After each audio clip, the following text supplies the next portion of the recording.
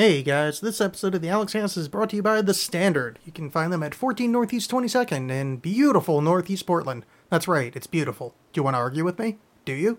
I hope not, because I'll win. It's beautiful. You can also find them on Facebook, which is made of ones and zeros, which I suppose if you're a mathematician you'll find beautiful. Facebook.com/TheStandardPDX. So find them in real life, beautiful, 14 Northeast 22nd, or find them in mathematical life, also beautiful if you're a mathematician, at Facebook.com/TheStandardPDX. Go there, get drunk, say hi to Alex. Listen, Tranquility Base here. The Eagle has landed. Oh, please, no, Lord. Alex Cast! Welcome to Wormhole! Second time home, second space walk. Alex Cast! Welcome to Wormhole! Second time home, second space walk. Alex Cast! Film 11. One of these days, I'll raise a Alex Cast! Hey guys, it's me, Alex, and in the famous words that I open the show every week with, I really should come up with an intro at some point.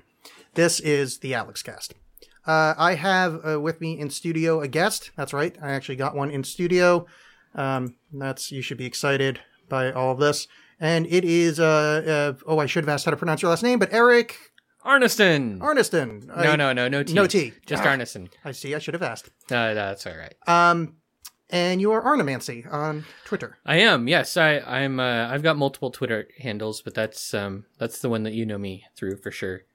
Yes. Yes. Do you have other ones? Or is there a you?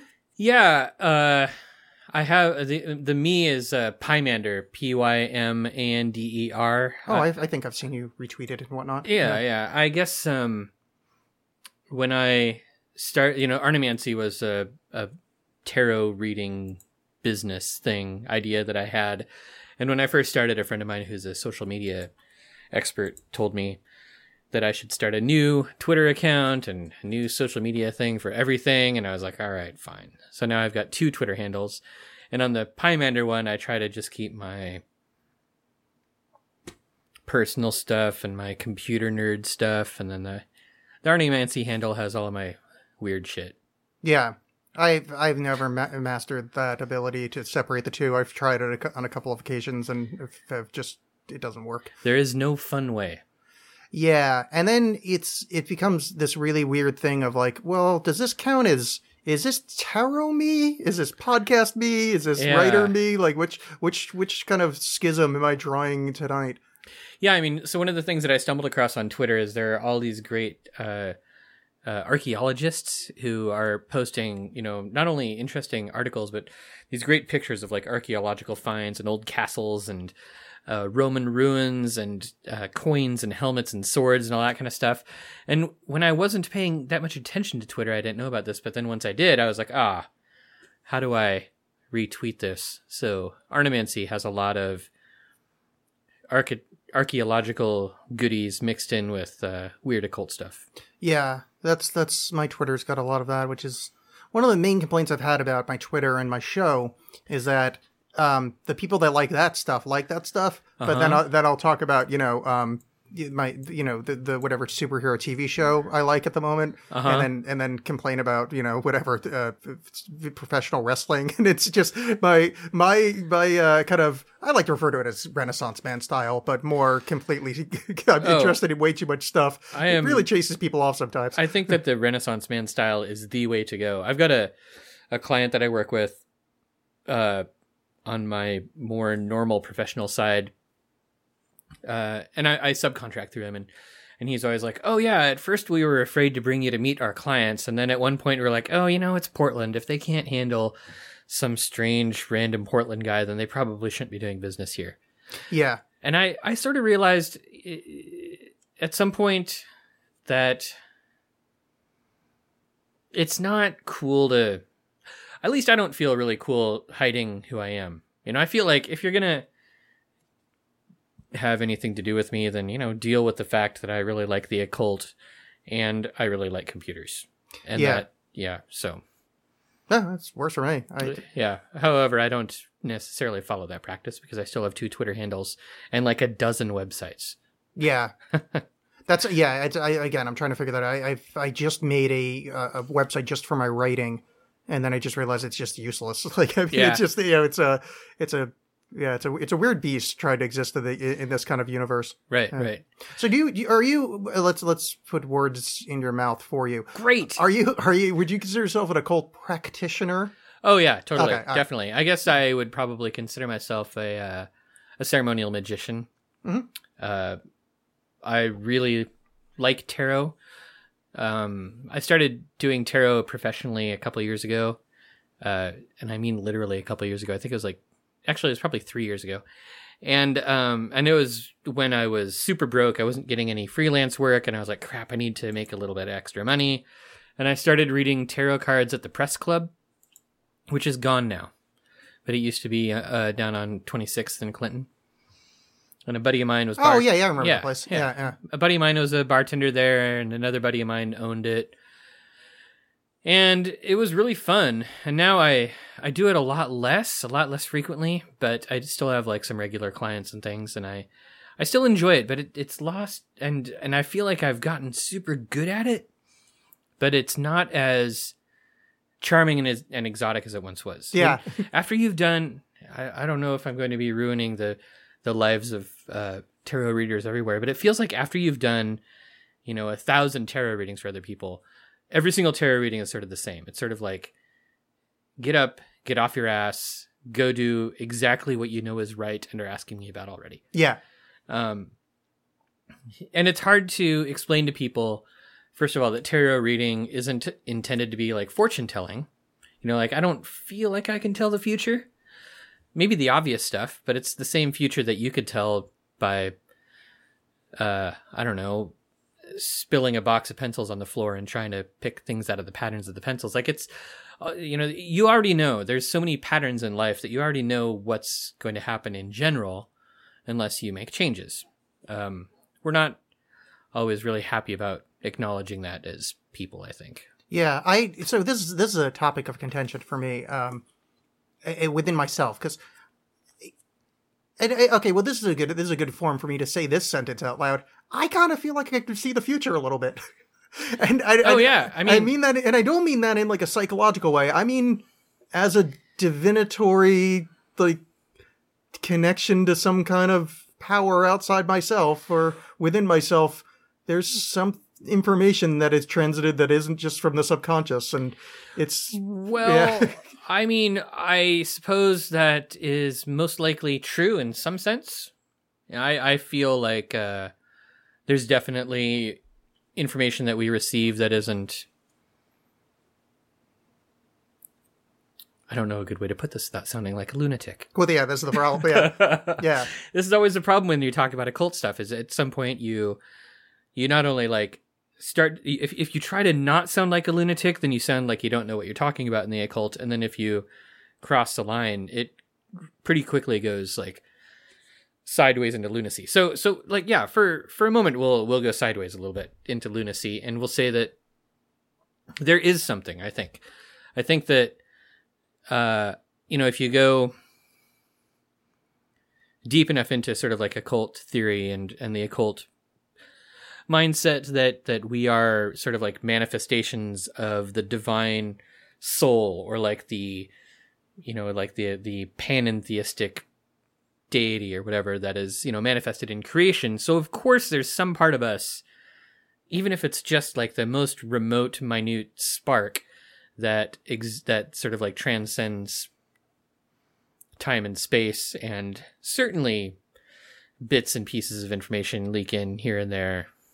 I mean, okay, maybe certainly is a strong word, but you know what I'm saying. Well, that's it. Yeah. See, this is the battle is, one of the reasons I stopped reading tarot, and I still read tarot for myself often, but one of the reasons I stopped reading, for money or for other people as often, is people's, and it's 100% my fault, but people want to hear the non-spiritual side of tarot. They want to hear the math, it seems. And I don't mean math in like a cool Kabbalistic way. I mean this card means this card means this, and this card plus this card means this card. Like, that kind of surface level shit. And I found myself doing that, and it's like, ew. This is nothing like the tarot that I like, you know, and it takes some of the magic out of it. And then, frankly, a lot of the readings that way is much like you described earlier. I kept having the exact same reading for everybody, and they were well pleased by it. And then, you know, like people popped back in months later, going, "Wow, that was really great." Yeah, I mean, I've got that same experience. You know, like you sit down and do tarot readings for 20 or 30 people in an evening, and you might get like one or two people who, in a sense, they have to kind of buy in and play along. So you get some people who show up and they're so skeptical. Oops, sorry, I leaned really far away from that. They're so skeptical that there's nothing you can say that will encourage them to play along. And then other people who will play along no matter what you say. And then there are the people where you give them a reading, and even if it's the same kind of reading that you give everybody else, they find something super profound in it. And I'm not saying that that's bad. You know, I think it's great that you take something profound away from an experience like that. But the thing that bothers me is that not enough people take a look at, you know, the system of tarot. If I give them a tarot reading that they really, really love, so few of them ask me, how could I do this for myself? Because it really is like, tarot is at its best when it is introspective. For sure. Yeah. When you're reading for yourself. Yeah. Yeah. I'm the downside for tarot, I mean, not the downside. Again, this is the constant question with tarot, and one that I've never been in. I started reading when I was 15. I think I got my first deck. So that's, you know, how many years? 22 years ago. So I've been doing that for a while. And I still can't answer the question of what it is I'm doing, which is really awkward, especially when you're asking for money for your services, where it's just like, well, I mean, I assure you what you're going to get something out of this, but I can't tell you, you know, it's, if you want to do the math one, I can give you websites that'll do that for you, but that's not, right. You know, that's not why you need a tarot. Yeah. Yeah. I think that it takes kind of some of the sexy out, you know? Oh, totally. It absolutely does. You know, I mean, different tarot readers also have different ways of looking at the cards and different ways of interpreting results and different ways of like relating cards to each other. So,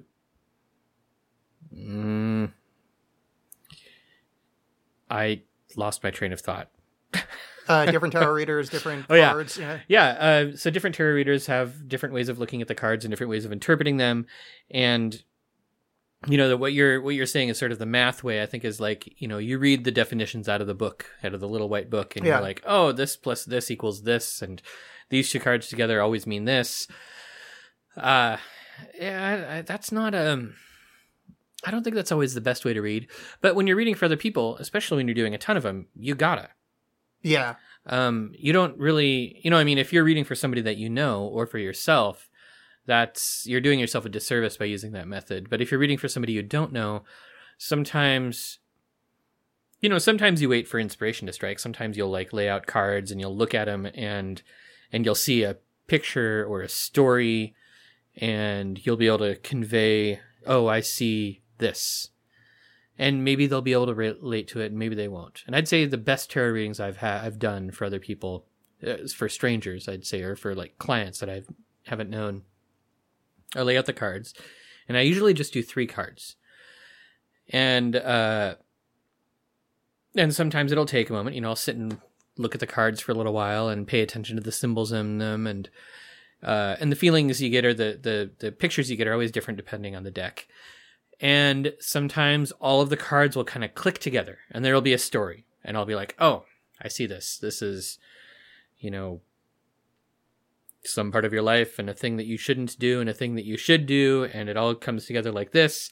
And they'll be like, oh my God, you're amazing. And that doesn't happen all the time, but every once in a while. It is nice to hear. Oh yeah. I'm always sort of like, oh crap, I didn't realize that makes me feel better about myself.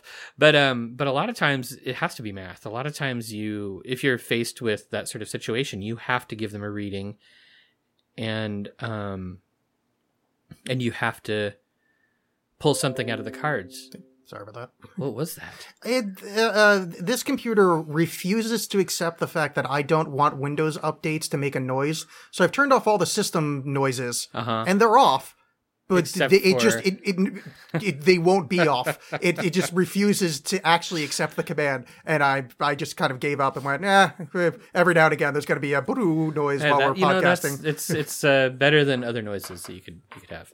Yeah, I want to take a moment to warn people against the Stumptown please do. beverage. So, on my way over here to the sumptuous Alex Cast Studios in Portland, Oregon, I picked up a Stumptown sparkling original cold brew coffee.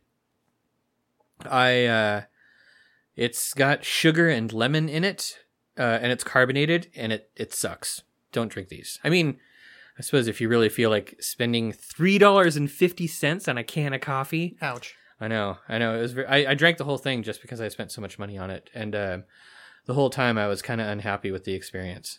So, Stumptown, I don't know what you were thinking. Yeah, that's really dropping the ball like a lot. I still can't get my head around putting lemon in a coffee drink. That doesn't make me happy. Yeah, I mean, coffee's already really acidic. Yeah. It's almost like they're trying to copy iced tea.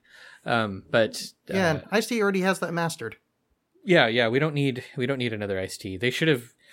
I don't know what they could have done. I'm not an expert in beverages except for beer. I'm an expert in beer. Oh yes, and we are drinking a Full Sail Amber right now. Yeah, and this is a classic. Like the Full Sail Amber is from perhaps Oregon's only remaining employee-owned brewery, and they're based out of Hood River, Oregon. And this is a beer that I have been drinking for a zillion years, not literally.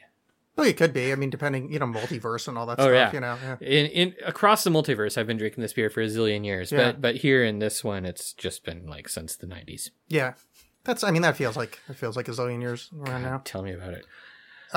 Okay. What other tarot things? I never get to talk to tarot people, so I want to say tarot stuff. Okay, what deck do you use? Are you Rider-Waite-Smith? I am. I really like the Rider-Waite, which I probably should call the Rider-Waite-Smith. And I have a Rider-Waite deck that I've been using for probably about 15 years or so. Maybe less than that. It's hard to really remember. When I'm reading at an event, or like I'm doing an event, I also bring the Connolly Tarot, which is Rider-Waite based, but it's super friendly. Like, there are no scary cards in it. Oh, okay. The Death card is the transition card. The Devil card is, I think, the materialism card. The 10 of Swords and 9 of Swords, which are both kind of classically super scary looking, are fairly pleasant looking. The 3 of Swords, which in the Rider-Waite has like the 3 swords plunging through the heart, is like 3 swords going through a cloud over a castle. So, that's adorable. Yeah, it is. I mean, it's really pretty. It might be, in fact, the oldest deck that I currently own. And the symbolism it never scares people. So complete newbies who've never had their tarot read before tend to be okay with that deck. Yeah, I read the Thoth. I mean, I've got a crap load of decks, but me too. Thoth is the one that I grew up on. That deck sitting right there, the one under the Egyptian Tarot. That's the one I bought in '95. So that's a very old deck, but giving readings to people when they're new to it is like, oh yeah, remember the wickedest man in the world, the B666? Well, this is the deck he made up. And flip the cards over, like, yeah, that's the hermaphrodite with tits that's on goat legs, but don't worry, it's not that bad. Yeah. I mean, I usually bring like a number of decks. Yeah. So I usually bring the Rider-Waite-Smith and the Connolly Tarot. And then another one which I picked up a couple years ago is the Sacred Rose Tarot, which is this great deck that really appeals to people who are maybe more into sort of like Wiccan or, nature-based stuff. And it's total like classic 70s art. Really like striking, vivid imagery and a lot of sort of like hidden alchemical stuff in it. So I can still really nerd out on the deck. Yeah. And I like that one a lot too. And that one can be just as harsh as the Rider-Waite, but because the symbolism or the symbolism is very similar, but the imagery is different enough that people who are familiar, with the Rider-Waite's sort of like demonization in popular culture aren't going to be scared by it. Yeah. So you can pull the Death card and they aren't going to be like, oh my God, death, we're all doomed. This is how fucked my life has been. is I never read the Rider-Waite Smith because I always thought that was for pussies. Like, it's literally, I was, I got the Thoth deck, fucking hardcore tarot idiot from the start. I think it set back my tower learning by probably 5 years to start with a deck that complicated, but... I don't know. Well, I mean, the Thoth deck is really complicated. I've never used the Thoth deck. You would love it if you're into alchemical symbols. I mean, there's the story of transmutation and the Holy Grail is hidden in it. Lon Milo Decad has a whole video series talking about like all the hidden stuff in those cards, and it's fantastic. But boy, for a newcomer, don't touch those things. They're impossible. Well, even the Rider-Waite is pretty heady for a newcomer. Like the Rider-Waite has a lot of pretty intense symbolism in it. It was developed by Arthur Edward Waite, who was not a lightweight. Oh. Yeah, I'll let it go. No, I'm happy with it, honestly. I wouldn't invite somebody on with My Chemical Bromance. Double play on words. I'm enamored. It's perfectly okay. I like a dad joke. You're in good hands here. Please. Cool. Wait, is this where do we get to plug my podcast now? Do we get to talk about My Alchemical Bromance? I suppose we could talk about My Chemical Bromance. Yeah. Well, I've got a podcast with 2 other guys, who are not here. Yes, and you have an alchemical bromance with them. Yeah. Well, I mean, I've known them for quite a while. I met them in Oklahoma, and they both moved to Washington recently. And we're all Freemasons, And I was going to ask you about that. Are you cool talking about Freemasons? Hell yeah! Oh, cool. Okay. To talk about Freemasons.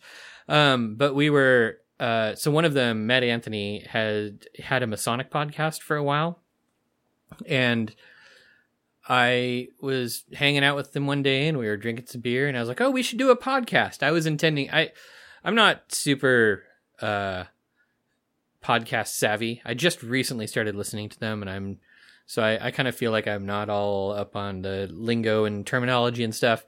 And what I was meaning to say is like, I would love to be on your Masonic podcast. You should interview me for Masonry stuff. And he said, yeah, let's make a podcast. And he started making this whole plan. Like we now have a podcast. Oh, that's awesome. Like a full-on podcast. Yeah, that's a good start. Yeah, and I love it. Podcasting is fun. I mean, it's way easier than writing. Oh, yeah. You don't even, and in fact, you do your live podcast things where you don't even really need to edit any stuff. No. And most of the time. Fuck all. It's great. Oh, yeah. You just ramble on. People listen to other people ramble. Yeah. It's like, I don't know how to, there's a thing in it that's not comparable to reading, where it's sort of like a combination between eavesdropping and voyeurism that is done on purpose. Yeah. Wait, so that kind of makes us exhibitionists. We are exhibitionists of small talk. 100%. I've said this before. Like I refuse to, not refuse, but I don't like being on camera very much. I'm trying to get over this, but like I have talked about the most intimate stuff that most people would cringe thinking about their secrets getting out in the world, and I'm like, oh no, I just turned on a mic and said it on purpose, and then let the internet listen to it because there's a certain amount of. I mean, emotional exhibitionism that's kind of part of the podcasting thing. I think it's fun in that way. Yeah, and I think one of the reasons that Joey Harrison is the other guy on My Alchemical Bromance, I think one of the reasons that they got really excited about podcasting is one night they were both visiting Portland. We went out drinking, and I started telling stories. And they were so amazed by my stories that Joey was like, we have to do a podcast. You can tell these stories and everybody can hear them. And I was like, no. I'm not going to tell those stories. We'll make up new stories, or I'll make up stories to cover up the ones that I'm not going to reveal to the entire world. But yeah. Well, you're new yet. I guarantee you by episode 50, every single one of those comes out because boy, do you run out of shit to say. Jeez. Because I said the same thing. I used to believe I'd hold stuff back, and then it's like, oh man, I ran out of stuff. I'm at episode 40. Like, all right, I guess. Well, I'm gonna make up fake names. Then I'm not gonna tell the real names of people that I've got these awesome stories about. And some of the stories are sort of terrifying, but yeah, that was, I think, one of the reasons that they got really excited about it. But we've been having a good time with it. It's super fun. I understand why you've been doing it. Is this going to be episode like 290?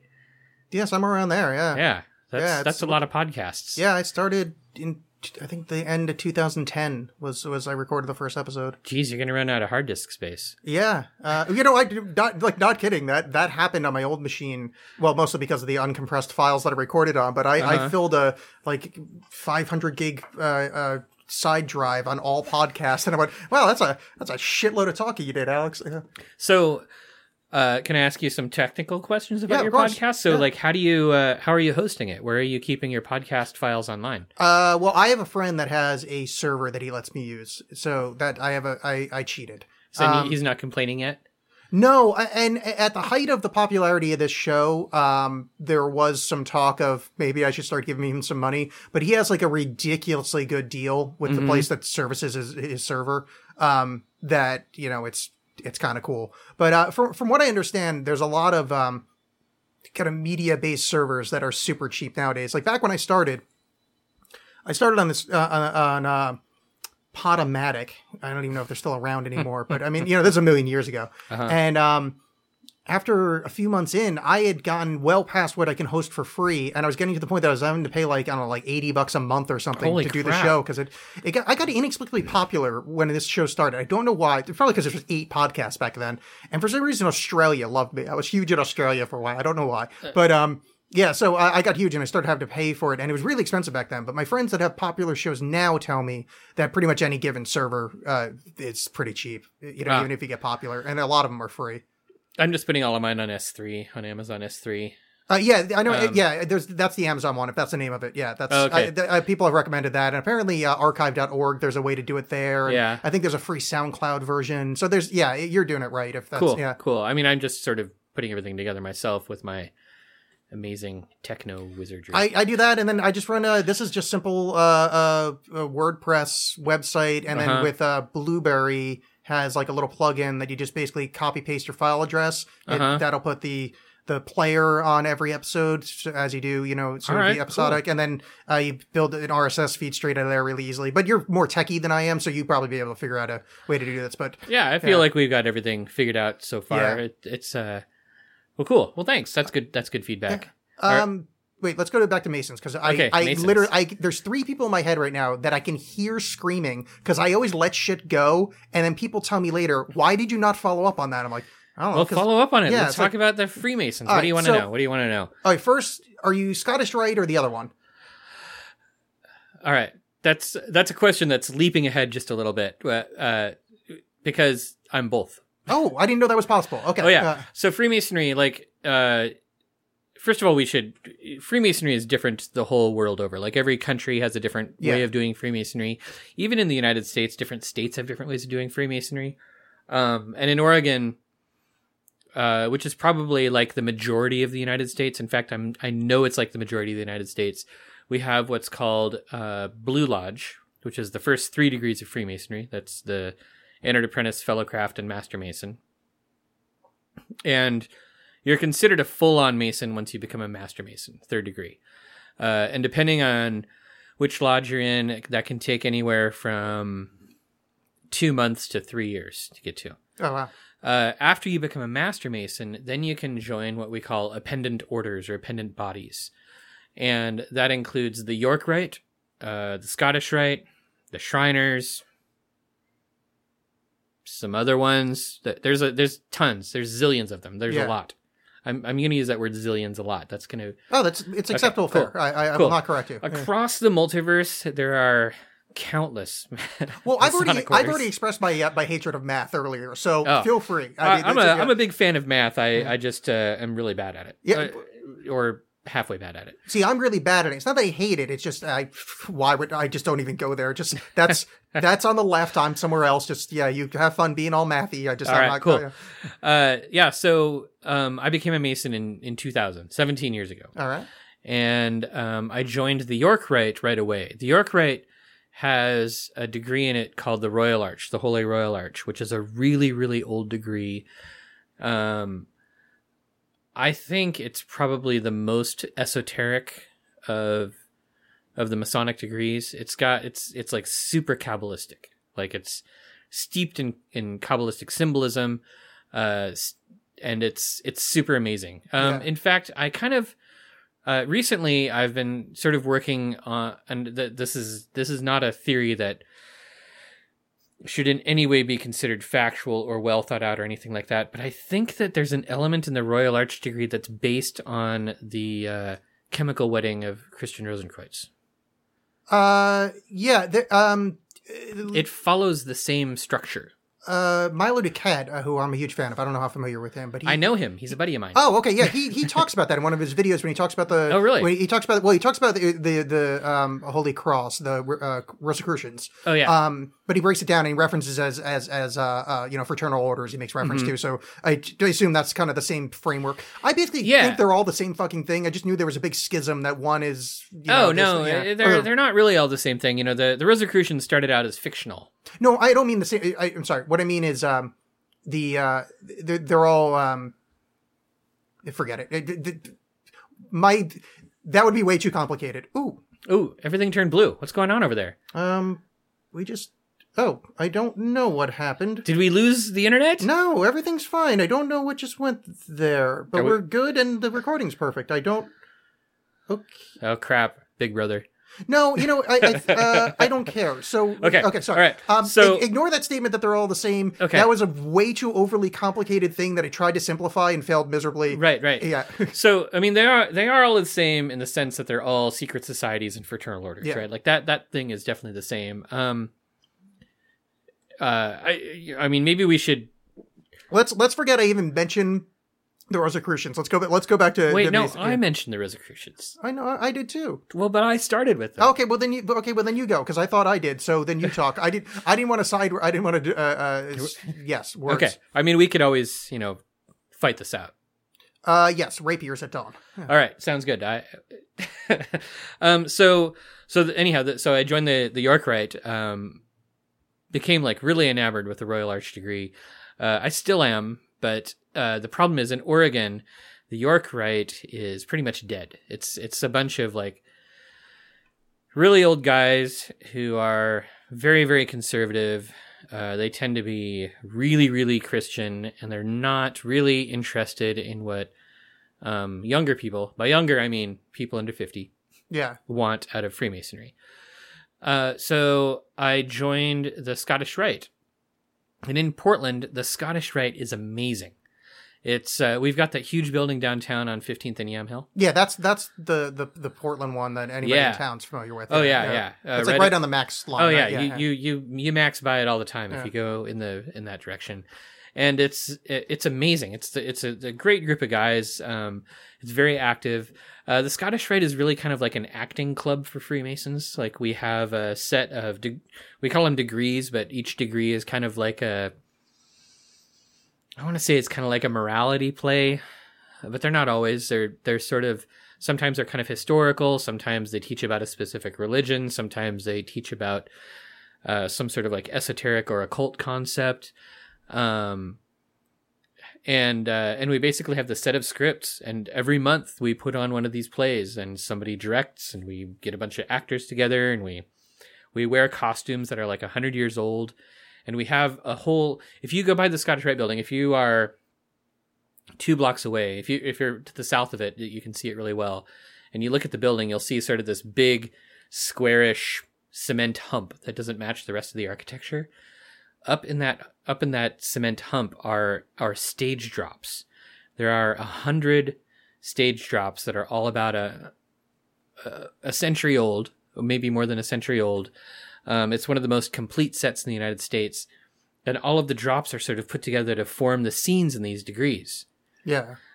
It's a pretty incredible experience in that sense. So that I really like that. But aside from that, I'm the immediate past master of Esoterica Lodge number 227, Ancient Free and Accepted Masons of Oregon. Okay, now here's where my confusion lies. Okay. I get us, which, by the way, I may beg you for entry at some point. I've wanted to join one of these for a long time, and we may talk about this later. But here's I get why I would join. I get why you would join because of the thing. But historically, and when I say historically, I mean like the past 20 years, arbitrary number pulled out of my ass. Yeah. the refrain is, well, it's just a bunch of guys that either do charity or there to meet each other. It's a place to hang out. That sort of kind of just the very much fraternal order aspect instead of, and I mean literally just brotherhood, people hanging out. While I'm more interested in the esoterica, the Kabbalistic, I mean, there's a shitload of like hidden symbolism in everywhere you can see from the public face of Masonry. But it seems like everybody I've spoken to, not everybody, but most of the people I speak to tell me that the lodges are just old guys hanging out and there's not like, you know, yeah. I mean, that honestly changes from place to place and lodge to lodge. I would say that right now, and I might be a little bit behind the times in saying this, but like right now across the United States, if you go to a random lodge, like a random lodge in your rural hometown or a random lodge in a city, you've got a 90% chance, maybe a 95% chance of coming across a lodge that is a bunch of old guys who just get together for like spaghetti dinners and playing bingo. Yeah. But there is a really good revival going on in Freemasonry right now. So you get sort of a smattering of lodges, mostly in big cities. In fact, probably, maybe not all in big cities, but 99% in big cities, you get lodges that are trying to sort of revitalize the spiritual aspect of Freemasonry. So, you know, you were saying, you know, I mean, if you were interested in Freemasonry, like things that you got to be aware of is that like Freemasonry is very Judeo-Christian. So even though we admit people of any faith that believes in a supreme being, if you come into Freemasonry and like the Bible makes your blood curdle or something, you're going to be super uncomfortable. There's definitely kind of a conservative aspect to Freemasonry, religious wise.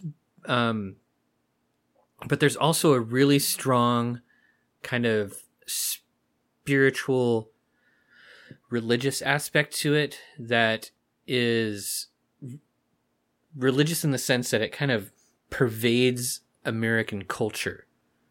You know, one of the jokes that you hear sort of bandied about these days when people are like, like the whole New World Order conspiracy theory. Yeah. Freemasons will be like, oh, the New World Order, we did that when we started America. America is the New World Order. Yeah. We already did that. Maybe kind of a failed experiment now. I mean, we just elected a Cheeto president and such, but... Yeah. Well, you know, that's the Illuminati. That's the rival company. I mean, I don't know how much you've been following what I've been up to the last couple of weeks, but I was out in Lincoln City giving lectures about secret societies and fiction and such. And, one of the secret societies I talked about was the Illuminati because they were real at one point. Yeah, Adam Weishaupt. Yeah. Oh, yeah. That's the last name of my character in the novel I wrote is Weishaupt as a wink. Oh, yeah. I haven't read your novel yet. I just came across you maybe like a month ago, and I've been meaning to read your novel. I don't have a Kindle. Well, it's available in book form, and I would happily give you a copy because I have extras. Do you have... I would take a physical copy or an EPUB. No, if you'd like a physical one, I have one, and I'll gladly hand it to you because a listener actually bought me copies of my own book. Oh, really? Yeah, I'll read your book and review it for you and put it on websites and tweet about it. Yes, that would be delightful. But anyway, sorry. Yes, So Illuminati. Yeah. All right. So the Illuminati, like this is really fascinating. All of the conspiracy theories that I've come across about the Illuminati are written by people who didn't have access to any of the Illuminati writings. Like all of the Illuminati papers, all the Illuminati stuff was confiscated by the Bavarian government in the 1780s, I think, or maybe 1790s, and published. It's all available. Yeah. It's all out there. English translations are just recently available. And if you get them, they're really interesting. Okay, they're not really interesting. They're super nerdy and dry. One of the things you discover is that the Illuminati are far more boring than any conspiracy theory has them. Which is kind of disappointing, but also kind of interesting, because one of the things that you that you find out in reading this stuff is that at the time, so the Illuminati were founded in, I think the traditional date is May 1st, 1776. Oh, maybe we should toast to their birthday. Happy birthday, Illuminati. Happy birthday, Illuminati. Yay. And so at the time, Freemasonry in Germany was fairly new and super occulty, like crazy occult stuff. They might have even invented like the concept of the secret chiefs or the Ascended Masters? I think that comes through Bavaria stroke Germany, because I think that whole Blavatsky thing kind of bled through that. Sure. Yeah. Yeah, but Blavatsky was, 80 years later. Oh, yeah, no, but I'm saying, like, that's, like, the tradition she's drawing upon through the Bavarian side. right, Like, that's the, kind of her fake historical, background that she was drawing upon. Oh, okay. Yeah, I guess... Maybe that's my conspiracy about conspiracies, because I feel like she's complete bullshit, and I think she pulled, like, these kind of like, right now, if I was to write a story, I would go, well, I'll have the lead guy be from the burnt over district in New York and have his last name be Weishaupt. What she said was the Ascended Masters, the blah, blah, yeah. Yeah, right. Okay, that makes sense. Yeah, so sorry, I got way too geeky there. I apologize. No, audience. you can totally get geeky. You're not going to out-geek me. Yeah. I wasn't, no. In fact, I will bet you that you can't out-geek me in occult stuff. I assumed you would follow. I just realized that that's a bad mistake for anybody listening, because I literally just referenced I know a conspiracy so much stuff about the burned over district of New York. Like, I love that. I love that period of time, and that's where Periphery takes place. Yeah. Well, not time-wise, it's modern, but no, it's just one of those things awesome. where I just made a conspiracy theory about a conspiracy theory that probably no one's heard of either. I went, oh, that's a double level meta. Alex, you should stop doing that. That's like, making, it's like having opinions on the Heisenberg compensator in Star Trek. I mean, if you're not careful, we're going to end up being the Foucault's pendulum of podcasts right now. Like, please, yes. That's the book that got me into conspiracy theory. Oh man, I love that book with Trace. Yeah.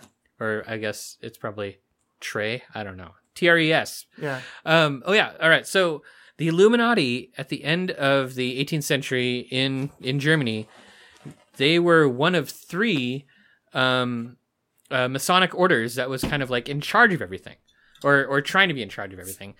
And the other two are great. One of them was the rite of strict observance, I think, and the other one was called the Golden Rosicrucians. No relation. Really? Well, I mean, the thing is, like I said earlier, the Rosicrucians were fictional. They didn't actually exist. Oh, see, I thought they were fictional after they were real, like the Illuminati thing. No, the Illuminati were real first and then fictional. The Rosicrucians were fictional first, and then later a bunch of orders started popping up that were like, "We're the real Rosicrucians." Oh, okay. Oh, yeah. I did that backwards. I thought it was a real one. Okay, got it. Yeah. But it's just fascinating that. Yeah, so that's, but you can, there's this great book that came out, I cannot remember the name of it. I'll send you the title so that you can include it in the show notes or whatever. Yeah. But it was translated by a good buddy of mine who has since passed away, Java Singh, who lived on the coast. And it's all of the Illuminati rituals that ever existed. And then a really, really amazing, historical introduction written by a guy named, I'm not going to pronounce his name right, I don't think. I don't know if he's American or German. Joseph Wagas, or maybe Joseph Vegas. Yeah. One or the other, or maybe some combination of those, about sort of the historical context. Like, when did the Illuminati exist? What were they doing? Why were they so unpopular? And anybody who's curious about the Illuminati conspiracy theory stuff has got to get this and read it so that they've got some context about what everybody's freaking out about. Yeah. There's and as much as your point is well made, let me be a conspiracy person, because I actually have heard this, is that okay. That's the first Illuminati. There's two. Did you know that? Yeah, I'm not kidding. Is that the Bavarian Illuminati, the Weishauptian one, was the original Illuminati. Uh-huh. And then they restarted, and that's the one, the Eye of the Pyramid, the big one now.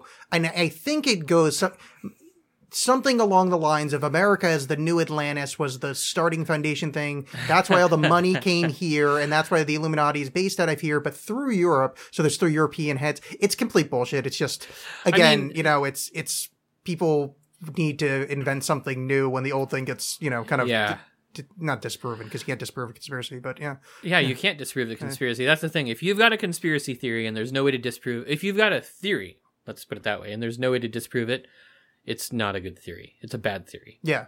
I guess I sort of know that that's what people think. I don't know how that got started, and I don't know exactly what the fictional history is, or the let's assume that it's non-fictional. I don't know what the presumed history is of the Second Illuminati. I'd be really curious to learn about that. Yeah, I from what I looked into, and I didn't do enough research because it's so muddied and it just reeked of bullshit that I didn't want to follow. It's not that I don't have time. It's just I don't want to spend a lot of time following every conspiracy trail that there is. But the overall view is essentially the original Illuminati, where that's the just enlightened thinker one.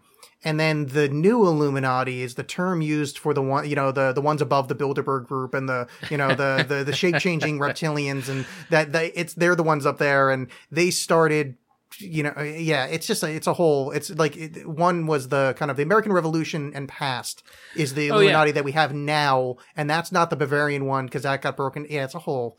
Well, it's such a train wreck. So Sandy Hook didn't happen. Yeah. It's one of those. It's just sorry, not but it's one of those. That's not a cool conspiracy theory. Well, so let's take this back to the conversation we were having over your recently departed moped. Oh yes, with Robert Anton Wilson. You were asking me if I preferred Robert Anton Wilson's fiction or his nonfiction, and we talked a little bit about the Illuminatus trilogy, which was published I think in like 76 or 78. Yeah, it's late 70s era. Yeah, somewhere around there. Yeah. And one of the things that happens in that is he talks about the whole Adam Weishaupt thing. He like spins this whole Illuminati yarn. Yeah. And so it's obvious that the Illuminati conspiracy theory was not only around but in full swing by the 70s. That doesn't help clear up the mystery of where it came from or why it was there. But one of the things I told you is that I prefer his fiction. With some caveats. I think that his fiction is super well suited to like people in their 20s who have just recently discovered hallucinogens. And I don't disagree with that. This is why, but I love his nonfiction for basically this. If I had not read, and I'm glad you said Foucault's Pendulum. Mm-hmm. If I hadn't read that first, I think I would have liked Wilson's fiction a lot more. But since it already did that, every conspiracy thing is true in a very silly way. And I had also read Douglas Adams and Pratchett before Robert Anton Wilson. So those combinations had kind of already covered the themes and tropes he was going to go through. Yeah. That by the time I got to him, I was like, oh, wow, wacky that everything's true. And like, it's already been done. But his nonfiction I thought was just, I don't know, just kind of beautiful. Like he wrote this in one of the quantum trigger ones. He talks about like dealing with the death of his daughter. And I think it's some of the, like the best writing like around, like just for anybody, not just for weird. It's so good. So I've only read a little bit of his nonfiction, and I kind of gave up because I found it super repetitive.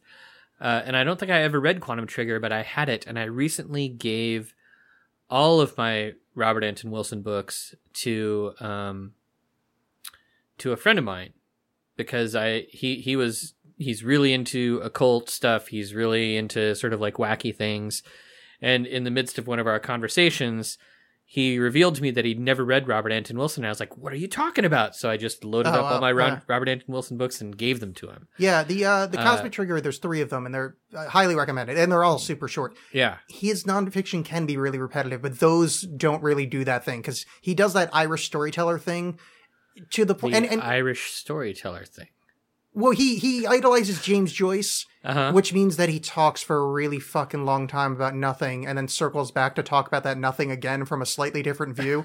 And I just don't have patience for it. I think I just said Robert Frost. I meant James Joyce. If I said Robert Frost, my bad. You did not say Robert Frost. What were you thinking about Robert Frost for? Robert Frost popped in my head and went, oh shit, did I say that out loud? Oh, good. Okay. I didn't. But yeah, James Joyce, I just have no time for. I went to school for writing. Like I'm well versed in it. Like I know what I'm doing, but boy, that long meandering tale is just something that it just reminds me of every kind of somewhat drunk uncle I've sat next to at a table at any family party, which is like, oh, you're still telling this story. I'm the drunk uncle. I feel like we haven't spoken much, but I feel like you are far more succinct than the drunk uncle Robert Anton Wilson nonfiction style that I'm referencing. Well, somewhere in the back of my head, I have it written on my palm. Actually, we only have 1 hour, so I'm trying to be succinct. Fair enough. How are we doing? Are we? Can I ramble yet? Oh, of course you can. Yeah, no, it's not like we're limited to an hour. That's just the arbitrary vaguely minimum point I put on. Right. Though I do want to get back to Mason things. Okay, Mason things. So, yes. Because this is stuff that... yeah, we don't want your listeners to yell at you. Yeah. Actually, I'm picturing my brother, because he's the one that always points out the shit that I forgot. I'm like, God damn it, I should ask that. Okay. So you go in, and I'm well familiar, part of my hesitation I have thought about joining a fraternal order like many times, and part of my hesitation was the Christian kind of aspect. And I have nothing against... I grew up Catholic, and I've gotten over it, so now I'm kind of okay with Christian stuff again. Well, I mean, the Catholics hate Freemasonry. Yeah, which is kind of cool. And but this is kind of the cards on the table. I'm there because I find kind of the occult odd aspect of it is why I'd be showing up. Do they not find any kind of cognitive dissonance there? Like, I mean, they're presumably Christians that are going to a thing that has like, what I'm saying? Like, what's the view of the kind of the normal Sunday churchgoer, I'm not asking you to speak for them, but I cannot speak for them. Yeah. I have that same question. Honestly, like in 17 years in Freemasonry, I have seen one of the most bizarre. So Freemasonry involves a lot of memorization. Like the core of Masonry, which is a whole nother podcast worth of stuff, is memorization. Like without memorization, there is no Freemasonry.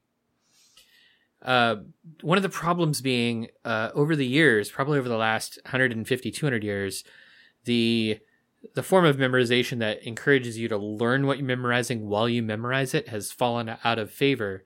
And now most Freemasons memorize things by rote. So just by repeating over and over until it sticks in your mind. So I have seen some of the most bizarre things ever. I have seen ultra-conservative Christians who are Freemasons get up during a Masonic degree and give lectures filled with occult terminology and symbolism that would horrify them if they knew what they were saying. Yeah, when you say give a lecture, what do you mean? Like they're... Oh, well, so Masonic degrees are sort of made up of different parts. You've got sort of the part where there's sort of an interaction. So in the Blue Lodge, that typically involves, walking around the lodge and interacting with the various officers and stations in the lodge to learn lessons or have questions asked of you or things like that. But then every degree across every branch of Freemasonry involves, we call them lectures, but basically it's sort of monologues, which exemplify like symbolism or lessons or morality parts of the degree, which can be anywhere from, like the Golden Rule to historical anecdotes, to legendary anecdotes, to like occult meanings of symbols. Yeah. And sometimes bringing in really vast and different varieties of things. In the Scottish Rite, you end up talking about stuff like Zarathustra and the Kabbalah and like angel magic and like really weird stuff gets brought in, and the rote memorization thing where people memorize stuff without listening to what they're actually saying or learning what they're saying, puts you in some weird situations when you're actually sitting there going through the degree. And I've had experiences where I've been like watching a Methodist minister who's a brother repeat stuff where I'm just like, oh my God, if he knew what he was saying, he would never. So there's basically like an instruction manual, to put it loosely, of like, I'm a Methodist minister, I want to go at my 20th degree or whatever. Yeah. I could pull from a book saying, the Sephiroth is part of the tree of life, and I could sit there and I would recite these things, and I wouldn't have to put thought into it. I would just, it's part of getting this degree, says you read this thing out loud, or you pick from a list of things. You don't read it. It's in your memory. You memorize it. But where does the memorization, who's giving you that? The Methodist minister has memorized it. No, but where does he memorize it from? There are two methods. Yeah. There are three methods. The first, you learn from another person, so it's mouth to ear. Okay. The second, you learn from another person using a cipher, which is encoded text that you can only read if you memorize it first. And the third is a lot of our rituals and lectures in particular are actually written out. But in any case, it's done from memory. We don't. Okay. I mean, as Freemasonry falters and becomes less populated and less popular, there are places that do it from a book, but Yeah. good Freemasonry happens from memory, and you do see a lot of. So but it's not a book report. It's literally just It's a recitation from a thing. No matter where you got it from, you're just reciting. Right. It's much like it's like mass. Yeah, I was about to say, Our Father who art in heaven, hallowed be thy name. The kingdom come, thy will be done on earth as it is in heaven. Give us today our daily bread. Okay, so Yeah. So you know it all. I don't, but I never thought about those words. When you They were recite it, implanted you in don't me. think about what Exactly. it So actually means, right? It's the same concept, except Exactly. So you do see a lot of like really interesting stuff like that. There's a ton of great esoteric and occult content in Freemasonry. However, if you're way into occult stuff and want to join a fraternal order, why haven't you looked at the OTO? because I hate the stupid naked lady altar. I think that's dumb as fuck in 1970s. But that's not normal OTO. That's the one in town. I thought they did the stupid naked altar. You're talking about the Gnostic church thing. Yeah, the one over on Stark. Gnostic Oh, is there Mass. like a proper like old school OT? Like, there's another one? Well, no. There's two different branches, Yeah, right? yeah. You're talking about the OTO, which is the fraternal order part. Yeah. And then the Gnostic church thing, Yeah. which has the naked lady altar. I Yeah. think. I personally am not super familiar with it, but I am going to be giving a talk there Yeah. on June 3rd called The Magical Memory. It's going to be all about like the art of memory and that sort of stuff. Oh, that's cool.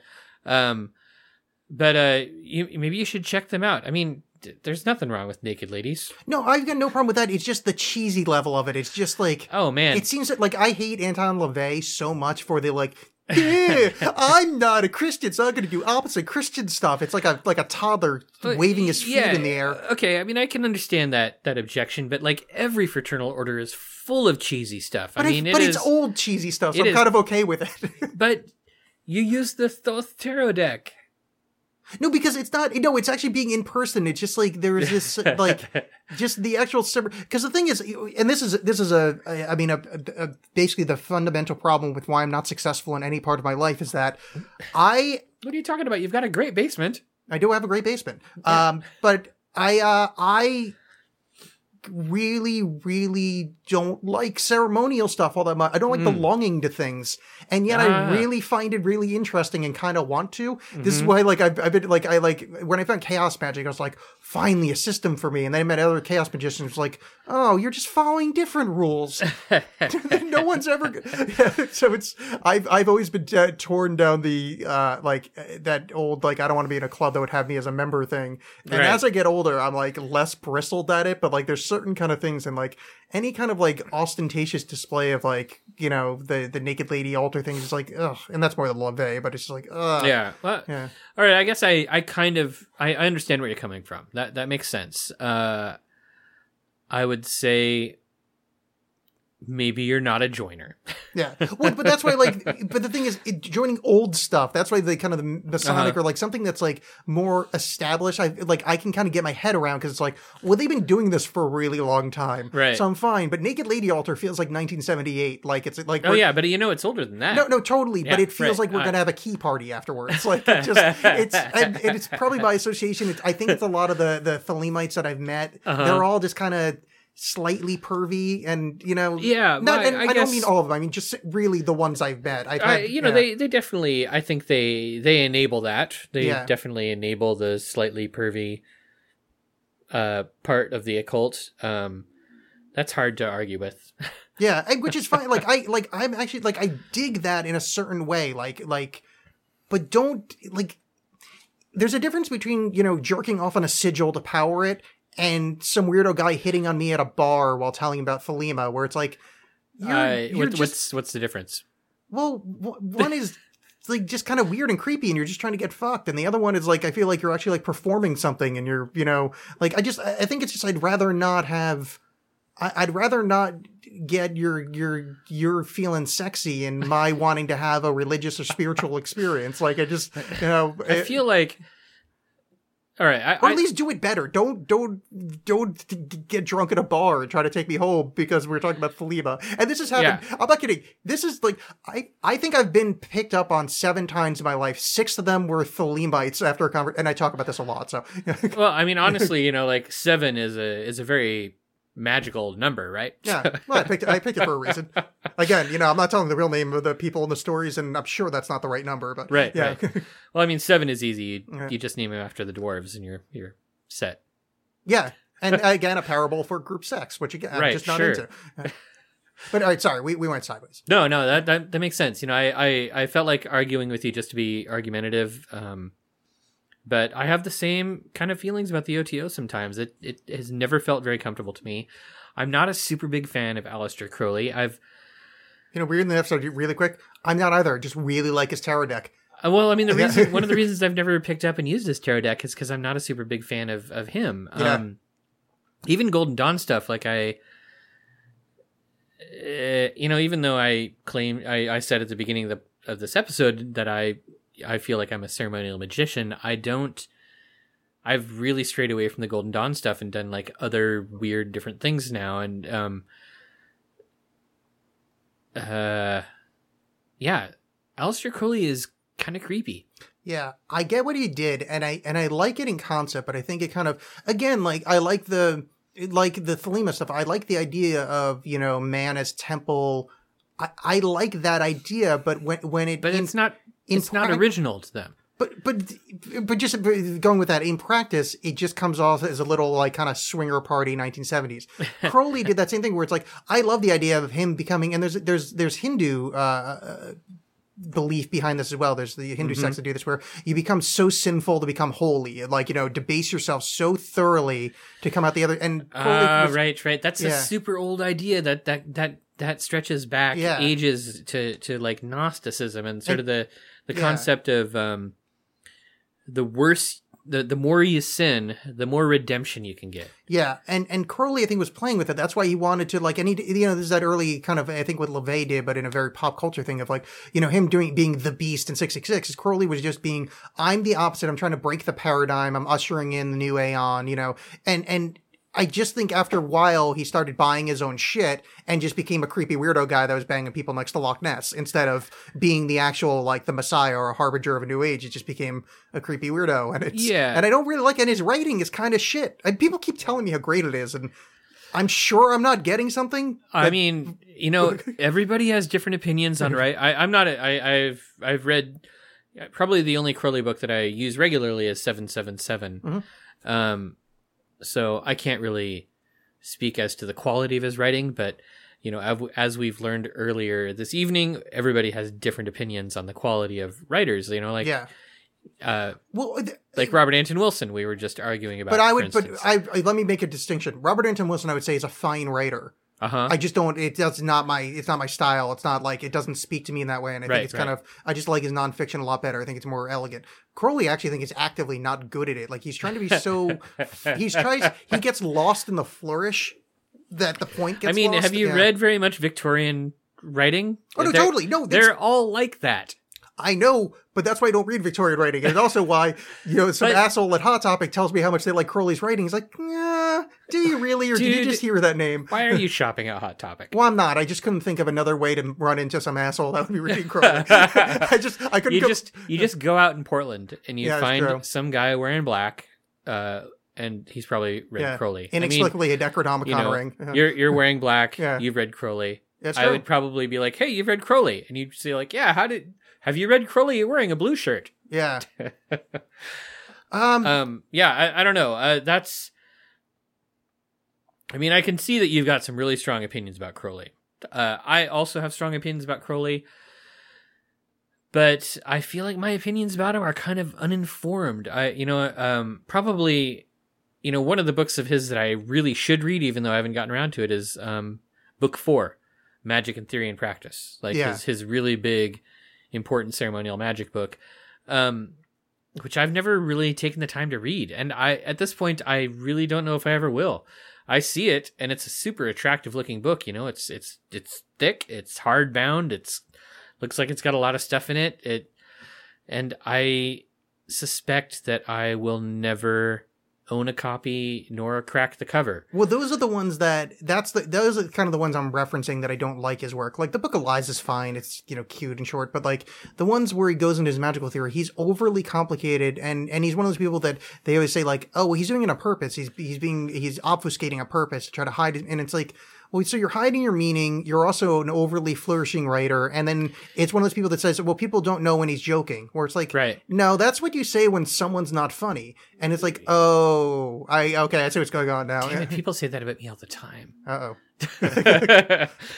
No, but, that makes sense. But also, when you practice this stuff for long enough and you start to see things that you really, really want to explain to other people, and you suddenly like find yourself unable to make words to explain it, you do get long-winded and you do get obtuse and difficult to understand. I mean, I had this experience just last night. I'm gonna tell a story. Yeah, please. All right. So last night I went to Gresham Masonic Lodge, which is currently in Troutdale. They sold their building a few years ago, so they meet in Troutdale. It's a great lodge, young brothers, most of them interested in really strange esoteric topics. And when they invited me to come and speak, I was like, all right, what do you want me to talk about? And the organizer was like, get as weird as you want. Like, talk about the weirdest shit you can come up. He didn't say shit. He was, proper and stuff. It's like, come up, talk about the weirdest shit you can come up with. You're not going to scare anybody. And I was like, all right, I've got this idea. It has to do with the art of memory. It has to do with Neoplatonism and images and like Culiano's phantasm theory and like all of this sort of crap. I'm going to call it Masonic Memory and the Gift of Creation. He's like, great, do it. It sounds amazing. Come and weird us out. So I revisited a lot of old talks that I'd given. I revisited a lot of like really strange books in my library, started putting all this stuff together. And honestly, a lot of it I ended up doing right at the last minute where like, the 2 days before I was like, okay, I got the outline together. I got all my notes. And when I was standing up there in front of the lodge talking about this stuff, I suddenly realized that there were concepts that I wanted to explain that I had no idea how to talk about. You just sort of go along and you're sort of explaining, like the difference between the modern rational mind and like the mind of like Renaissance Neoplatonists or trying to even like comprehend it as you're talking about it. And then all of a sudden sort of running into a block where you're like, oh God, I don't even know the words. I don't know how to explain this to a room full of people. And a lot of these concepts are so foreign to us as, modern humans who live in the modern world that you can get super, super long-winded and still not even come close to trying to conveying your meaning. But I can't believe I'm saying all of this to defend Aleister Crowley. This is what my life has come to. No, but here's where here's my rebuttal. Let me tell your story as if I was Aleister Crowley. Okay. I'm not going to do the language, but this would be the way he told the story. So, because I am such a wonderful thing, and I was brought forth on this day by this, and of course this by this is this in the horoscope of this, by this and this and this. Therefore, this man from this lodge, which once was here and now is here, by that I mean this, because and then he would spend 4 pages describing the car he's about to get into, every road he went down, the meaning of the road, but then saying, no, but those roads don't have meaning, so I went a different route, because the old route was the one that I would have gone to, but that's the way people used to go, for I'm the new Aeon, and we would have been 30 pages in before he even found out he's going to the Masonic Lodge, if he were telling that story. I mean, I guess I probably should have told the part of my story where I took like the bus out to Gresham Transit Center, and then did you know that TriMet has short buses? That's what, yes. No, I didn't, but... Oh, yeah. I mean, there was a trek to get out there and stuff. So so you didn't tell the Crowley story, and if it was a bus, forget about the numbering on the front of the bus. Oh, geez, I didn't even write that down. Yeah. Oh, I'm a horrible storyteller. Exactly. You mean you told the story efficiently and got to the point. Yeah. How dare you? It's a rotten world out there. That you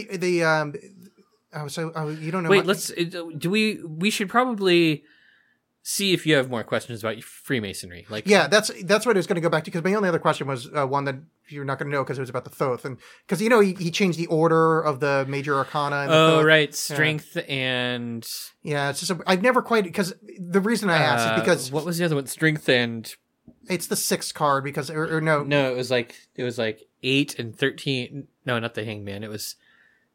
I forget, but it doesn't matter. But I mean, it does matter. But the reason I ask is his explanation is, although actually somewhat make sense. And then Milo Ducat,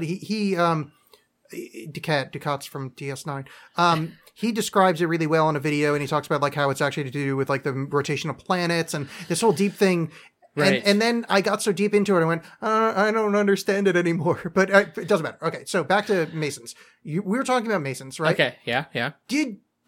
Don't you get your tongue cut out now? Didn't you make a promise?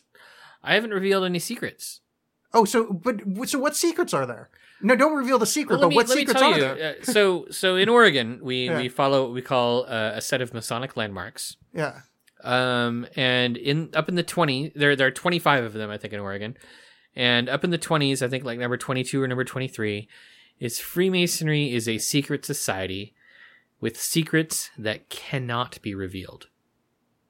Oh, clever. Okay. All right.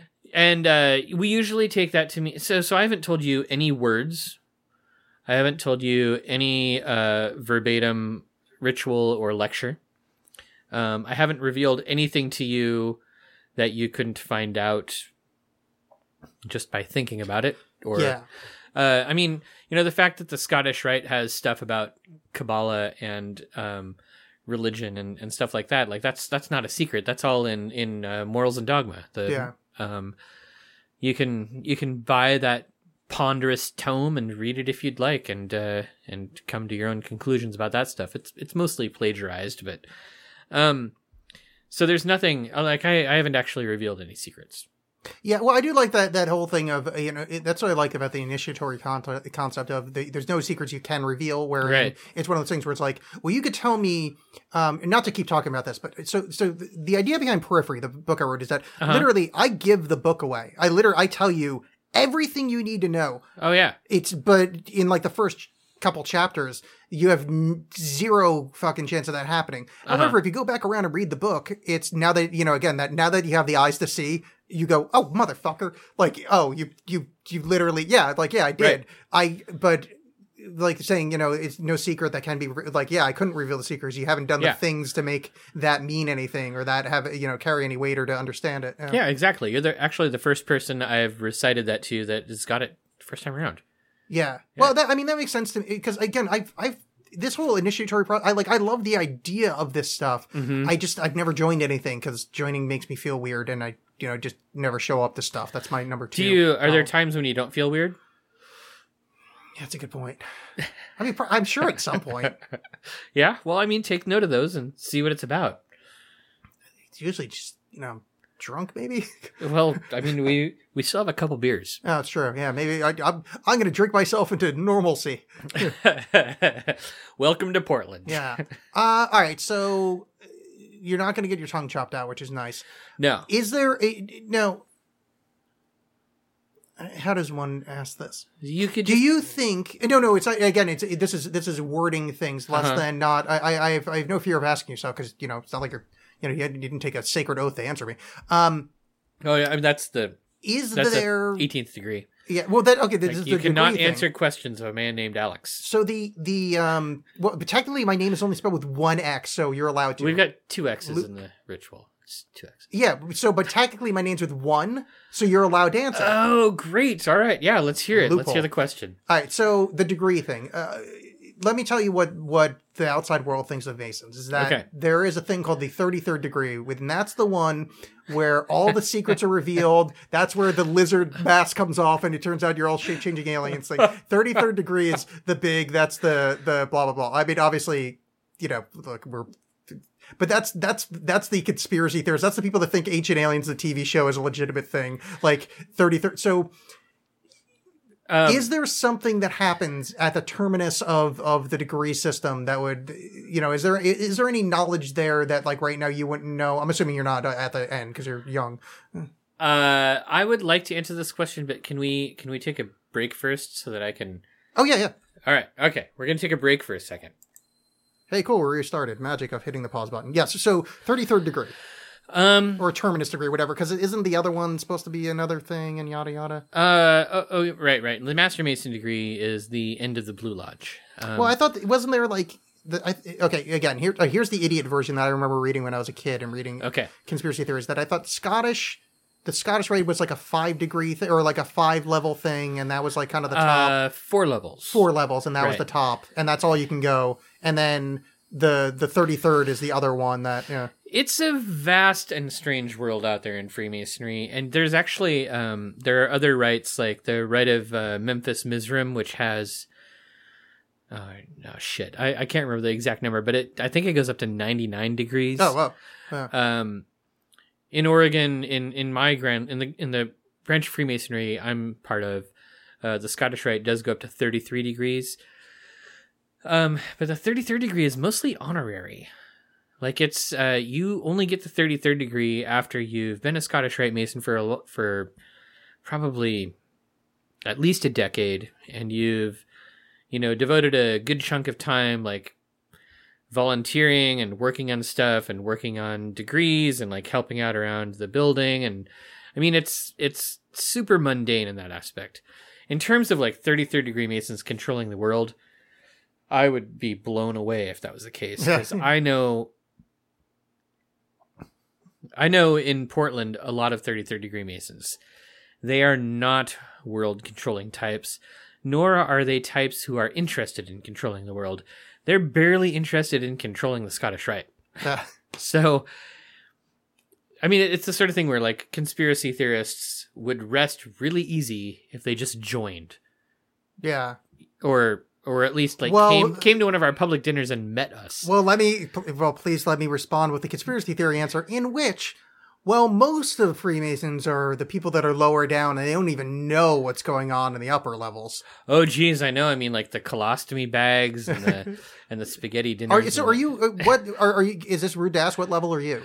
In the Scottish Rite, I'm 32nd degree. Oh, so you're done, except you haven't been there long enough. Yeah. Well, yeah. I'm not really interested in. The other thing is like, so past the 32nd degree. So the 32nd degree Scottish Rite Mason wears a black hat, like those little bellboy caps. You get the black cap. Oh, okay. That's fun. Past that, there's the Knight Commander of the Court of Honor, KCCH, and they wear a red cap. I suppose you get... They run Unix. Yeah. Computer joke. Ouch. And they usually have served pretty seriously at a Scottish Rite Valley. A valley is sort of the equivalent of a lodge for, I don't know, 5 to 10 years. I'm not really sure what the time limit is. And then beyond that, you get a white cap, which is a 33rd degree. I mean, in the United States, we've got 2 different Scottish Rites. You've got the northern jurisdiction and the southern jurisdiction. And in the southern jurisdiction, you have 33... active Scottish Rite, 33rd... Jesus, let me rewind a little bit and say this again. You have 33 33rd degree Masons who are kind of like the Congress or the Senate that oversees all of the Scottish Rite jurisdictions. So their whole responsibility is just that they take care of the administration of the Scottish Rite. They vote on stuff and they vote on rules changes, and like the one of the super annoying, not so secrets about Freemasonry is that we are basically the bastion of bureaucracy. Freemasons love bureaucracy. We're inundated with it from the Blue Lodge level up through the Scottish Rite, through the York Rite, through everything. We are awash in bureaucracy, rules and rules and rules. We've got code books and bylaws and paperwork to fill out and all this sort of stuff. Like, there's no room for a 33rd degree Mason to take part in controlling the world. They do not have time. Yeah. This is one of the sad there is no Santa Claus moments in my young years when I was just getting into conspiracy theories. Oh, but there is a Santa Claus. Well, I mean, It's Odin. Odin is Santa Claus. yeah, Woden or Sinterklaas or actually Saint Nicholas, a patron saint of prostitutes. Oh yeah, I mean, in Portland, it's great for that. But I was learning, as a little teenager, like, I'm going to learn the secrets of things, and I'm going to find out the Masons and the Illuminati and all this crazy shit. And I found at a used bookstore a book of Masonic bullshit. I don't remember exactly what it was. It like Ritual or something? Or was No, it like wasn't Duncan's? Or it was just boring stuff. So there was nothing cool in it. I don't know. So it was like a manual of the lodge. Or yeah, something. it's something along this those. is how you do the administration. That style thing. Yeah. I mean, this is going back 20 years, but I remember flipping through. I'm like, oh, and I'd always heard that what it was is just basically just a bunch of old guys like doing charity and that kind of thing. Mm-hmm. And going through it, I went, this is not proof. But it just cemented that, like, yeah, there's no sexy, cool running the world. But I mean, I still leave it open that here's the thing. A lot of the founding fathers, et cetera. Yeah, that's true. But you have to. But then in that case, you have to start 200 something understanding. years ago. You have to understand. You have to understand Freemasonry historically in the context of the time that it existed. I mean, in the late 1700s, a huge number of the founding fathers were Freemasons because that's how you got your social kicks. Yeah, totally. Yeah. And by the 19th century, by the 1820s, you had like the Henry Morgan affair where Henry Morgan was that his name? Captain Morgan. I don't remember his first name. He was a captain. Captain Morgan. It was Henry. It's one of those really white names. I think it's Henry. But he was super white. Yeah. He was murdered by Freemasons because by that time, local government in upstate New York was so corrupt that all of the corrupt local officials belonged to Masonic lodges and sort of like met there, and they were just sort of buddies. We want to ascribe conspiracy theories to that stuff, but we kind of see. We sort of see that sort of thing happen all the time. Like people want to say that these are sort of planned conspiracies when we forget that it doesn't matter what your social class or economic class is. You're just sort of looking out for your friends or yeah. If you want to do business with people you trust, and that's usually going to be buddies of yours, no matter the social class. Yeah. It's one of these things where somebody brought it to me a long time ago that if you had the conspiracy of the Shield, these people that could walk the streets and kill people indiscriminately, they rarely go to jail for it. Like if you wanted to romanticize being a cop right now and call it a conspiracy, it fits every single hallmark of the most fanciful conspiracy theories out there. Absolutely. But since it's kind of a little bit more on the, they're a little bit more transparent with their awful. We don't really call it a conspiracy, but it is a conspiracy. Jeez, I mean, what about the conspiracy theory of the school board? Like every single group of people, if you work together, you become friends together, you trust each other for business connections and for connections of any sort. Like it happens throughout society. It's endemic, ubiquitous. Yeah. All of those gigantic words that have 3 syllables. Yeah. Stop being so sesquipedalian. It's my favorite word. I mean, you mumbled that super well. Yeah.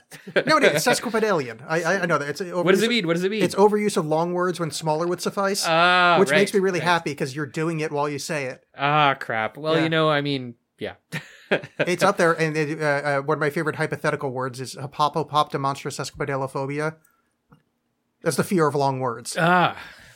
Wonderful. I've probably said that on the show about 15 times. Can you say it again? Hapapopopdemonstrosesquipedalophobia.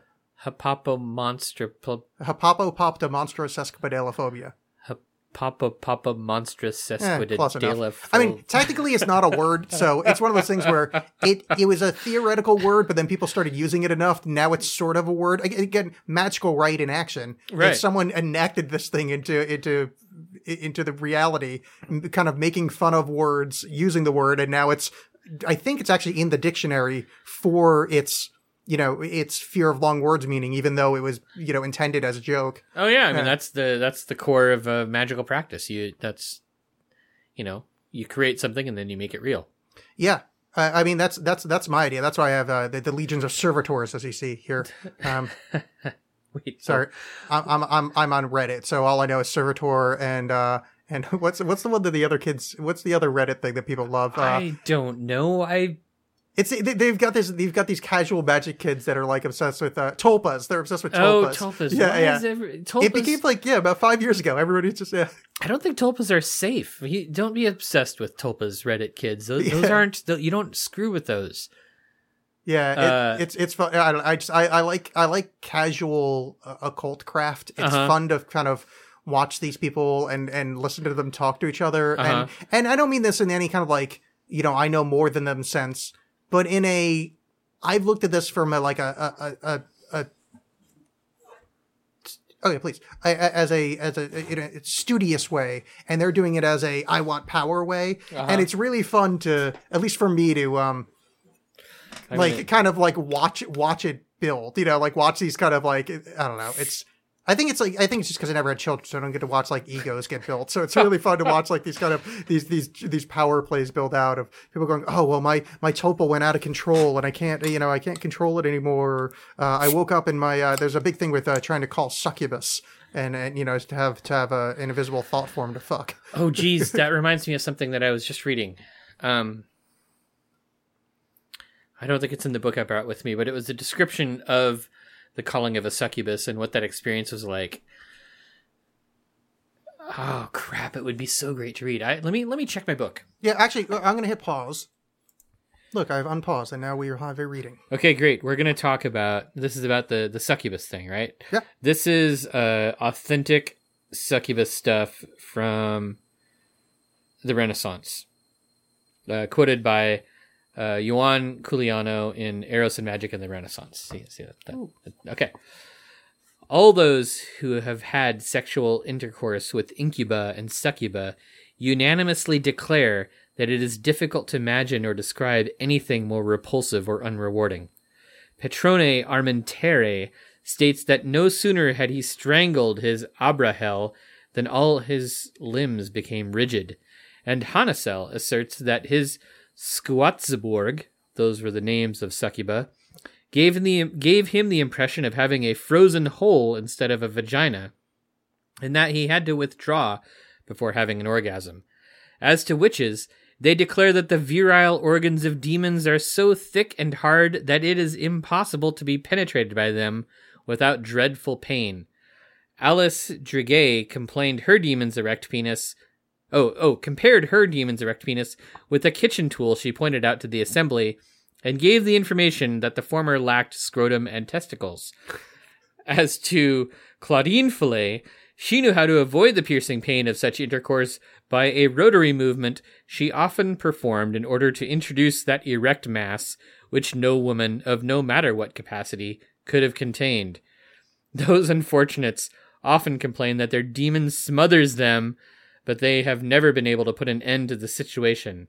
And nevertheless, there are some who reach orgasm in this cold and loathsome embrace. Hot. That's awesome. Let me tell you my favorite part of that. That lady that points to the kitchen utensil. So there was an assembly in her kitchen where she was talking about getting fucked by an incubus, and went, "Oh, it's like that," and points to somewhere in her kitchen. So, I mean, what do you think about? Was it a rolling pin? Like, was it like a? I maybe like a pestle and mortar kind of thing. Like that was that. Yeah, I mean, it says it's so large that no woman could possibly contain it. So maybe it was like a butcher block. Yeah. Oh, wow. God. That's really awkward. Yeah. Take that, Reddit. Yeah. The Reddit stories I heard is the succubi are delightful and nice to look upon. But of course, these are like idiot 16-year-olds on Reddit. So I mean, it's really possible that people on Reddit are confusing incuba and succuba with just really potent imaginations while they're masturbating. Yeah, that's my guess. Or they're just bullshit people that say bullshit. Wait, you mean on the internet? Yeah, I know. Yeah. I don't want to shatter the concept that everybody has out there, but people have just once or twice over the years said something that's incorrect on the internet. But don't worry, I've been in the comments section correcting them. Thank you, Alex. We all are extremely thankful. I for your appreciate it. service. That's all I've wanted out of the world is somebody to finally thank me for calling that guy Hitler that one time. You mean Alex's Law? Yes. All right, so all right, let's make sure that you've asked all the questions you need to ask about Freemasonry. Well, I think it's hard for me to do it because, I mean, frankly, I'm asking more for the audience than for me because this is really the view of Freemasonry I had before is what you're saying, and it seems kind of fun. It's like, not fun, but like, it's one of these things that, shut up, Alex. That's the view of Freemasonry I had because I've always been, early on in my conspiratorial research, I stopped thinking that conspiracy theories are possible. Now, not all of them, but a lot of them got destroyed, and Freemasonry was one of them that went, this is just the pieces aren't there. Yeah. They really aren't. Anybody who goes to visit a Masonic lodge, I mean, the thing is, you could have every conspiracy theorist, across, well, I mean, at least in the United States, like, get every conspiracy theorist together, tell them all, hey, go to the local Masonic lodge. They almost all are going to have a public event or public dinners of some sort. Go meet Freemasons and then come back and tell us what the conspiracy is. Yeah. And they'll all be like, oh my God, their pancake breakfast recipe is amazing. Yeah.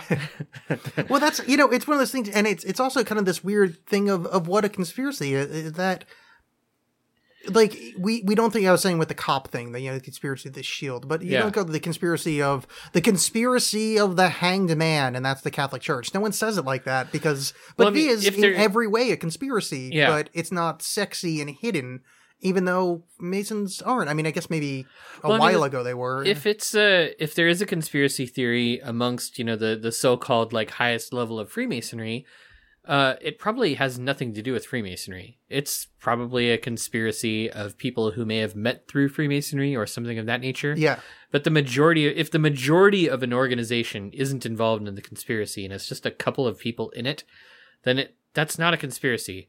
That's a couple of people who are corrupt. Yeah. Well, I mean, I said this about that whole that whole skull and bones thing. Oh, jeez. Yeah, well, I mean, that is a real society. It is a real conspiracy. But I mean, the thing is, what it is rich people tend to hang out with other rich people. Rich people also tend to run shit. Oh, yeah. Now, I guess, that's a conspiracy. But it's not a conspiracy in the way that we've romanticized it, in the way that, like, it could be made into a movie or a compelling book. It's just, rich white guys hanging out with rich white guys. They already made it into a movie. Oh, I forgot. Yeah, that's 100% right. It's totally a conspiracy that you can make into a movie because they did it. Yes. What was it called? Skulls, Bones, or something like that? Wasn't it called Skull and Bones? Was it just called Skull and Bones? I thought there was no, it was called The Skulls or The Bones, or I don't think they used the exact name because I think they were going to get sued by Yale. I watched that movie and it was terrible. Yeah, so I just decided to forget it. Yeah, you're probably right. Let's just stick with that. Right. What other? I mean, I think we got it covered. Oh, well, you know what? Let me ask you, I guess, as a personal question, less than. So you as a practicing occultist or practicing ceremonial magician, sorry. Uh-huh. What do you get out of this if it is, I mean, you said it's very, it's a lot of Christian kind of stuff in it. What's your gain from it, Well, I mean, I'm not Christian.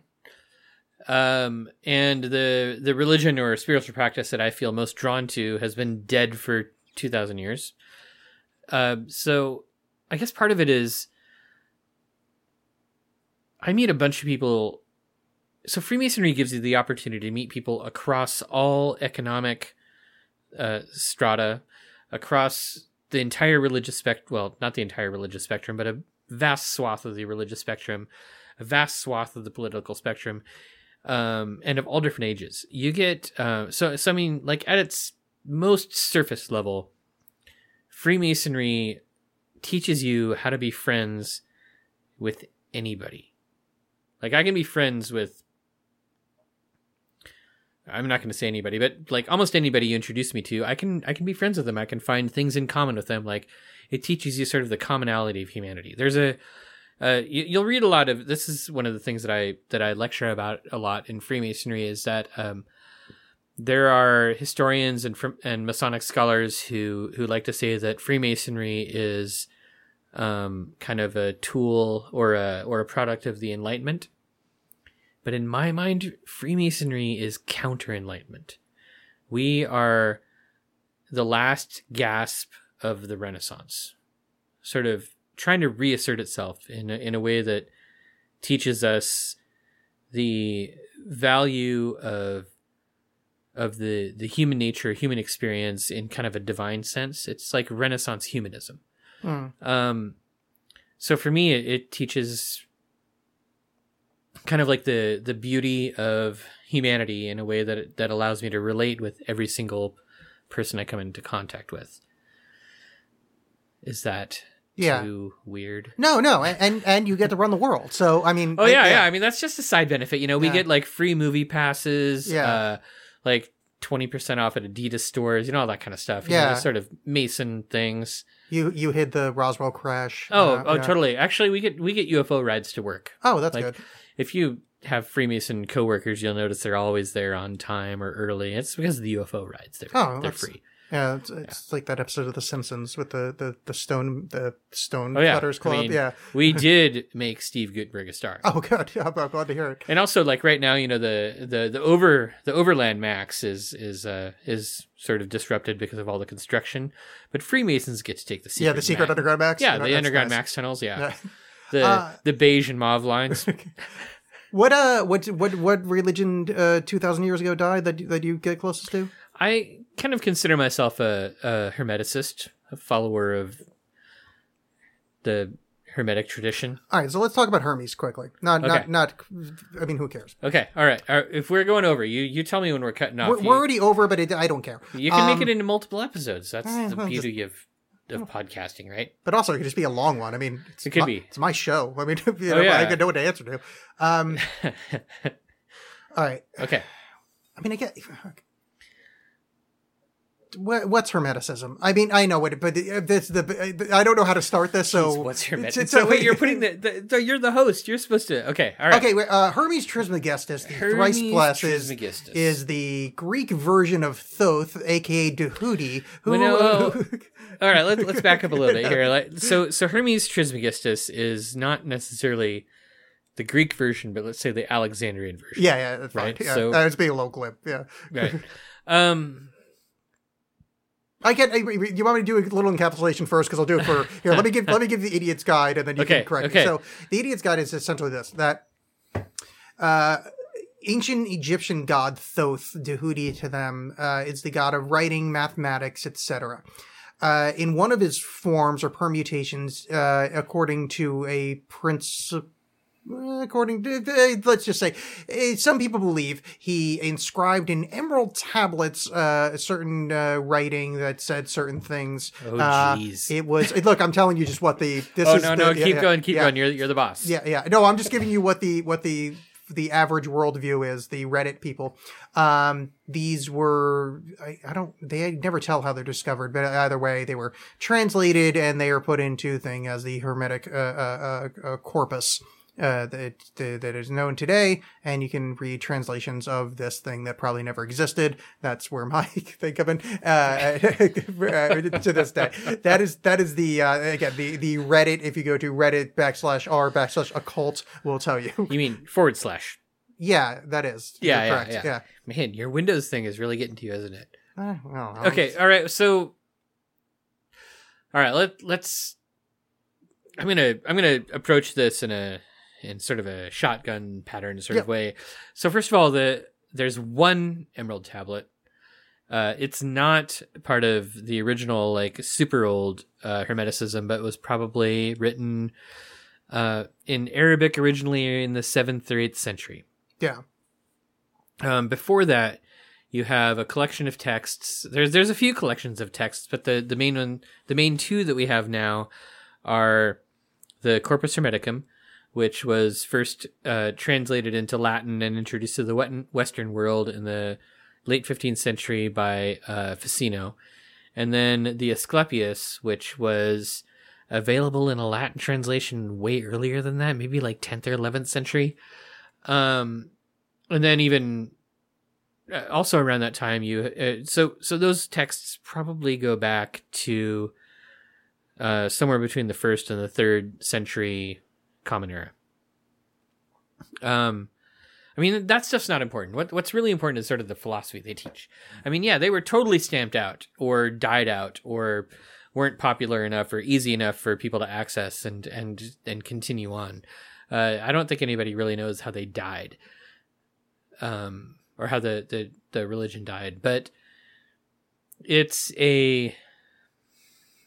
kind of like Gnosticism, but not really. It's a view of creation that is kind of emanatory. Like, we view God as sort of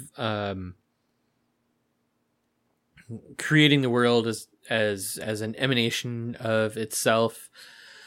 One of the biggest things in this is so difficult to describe. Dang it, we've run into something that I have difficulty talking about, especially after all this beer. All right, so God is like a beer, and we're hops. God is oh yeah. So God is like a beer. We're hops, but creation itself is the barley. So the hops looked down upon the barley and said, "Holy shit, I think that barley wouldn't be complete without me." And God was like, "Well, shit, jump in the beer." And man, as hops, descended into the beer, made everything perfect, and now we're stuck here for a little while until we decide to get out of the bottle. Yeah. So basically, it's a little chunk of God sparked off and interacted with the ape thing, and that's where we are. Yeah, kind of. That's and I'm much more familiar with the Gnostic side of things, but that's very similar. I mean, to their story. they're very closely related. They both came out of the same time period. They both have some really similar approaches to things. One of the biggest differences is that Gnosticism tends to be dualist in the sense that the material world is seen as sort of like evil and something to be like ignored and escaped from. And Hermeticism has this other view where all of humankind, all of mankind, is sort of like an emanation of the same kind of divine thing that, and so is nature. So nature and humankind were sort of like drawn together, and we are here as caretakers of nature. And our duty is to be here until we decide it's time to escape. So there's always like, there's definitely this sense of like imprisonment in the material world or imprisonment in creation. But, in Gnosticism, a lot of times that imprisonment is involuntary. Whereas in Hermeticism, it's not only voluntary, but seen as something that's kind of beautiful, where even though we might be unaware of it while we're here, the goal of those who have become aware of it is to say, like, hey, everybody, look at how awesome we actually are. We should be aware of what we're doing.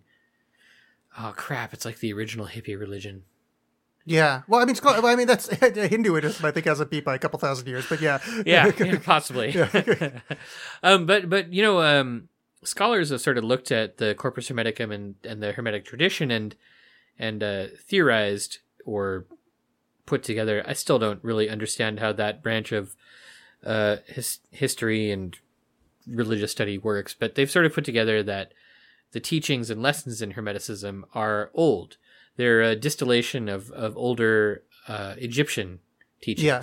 So it might be a really, really old form of esoteric Egyptian religion.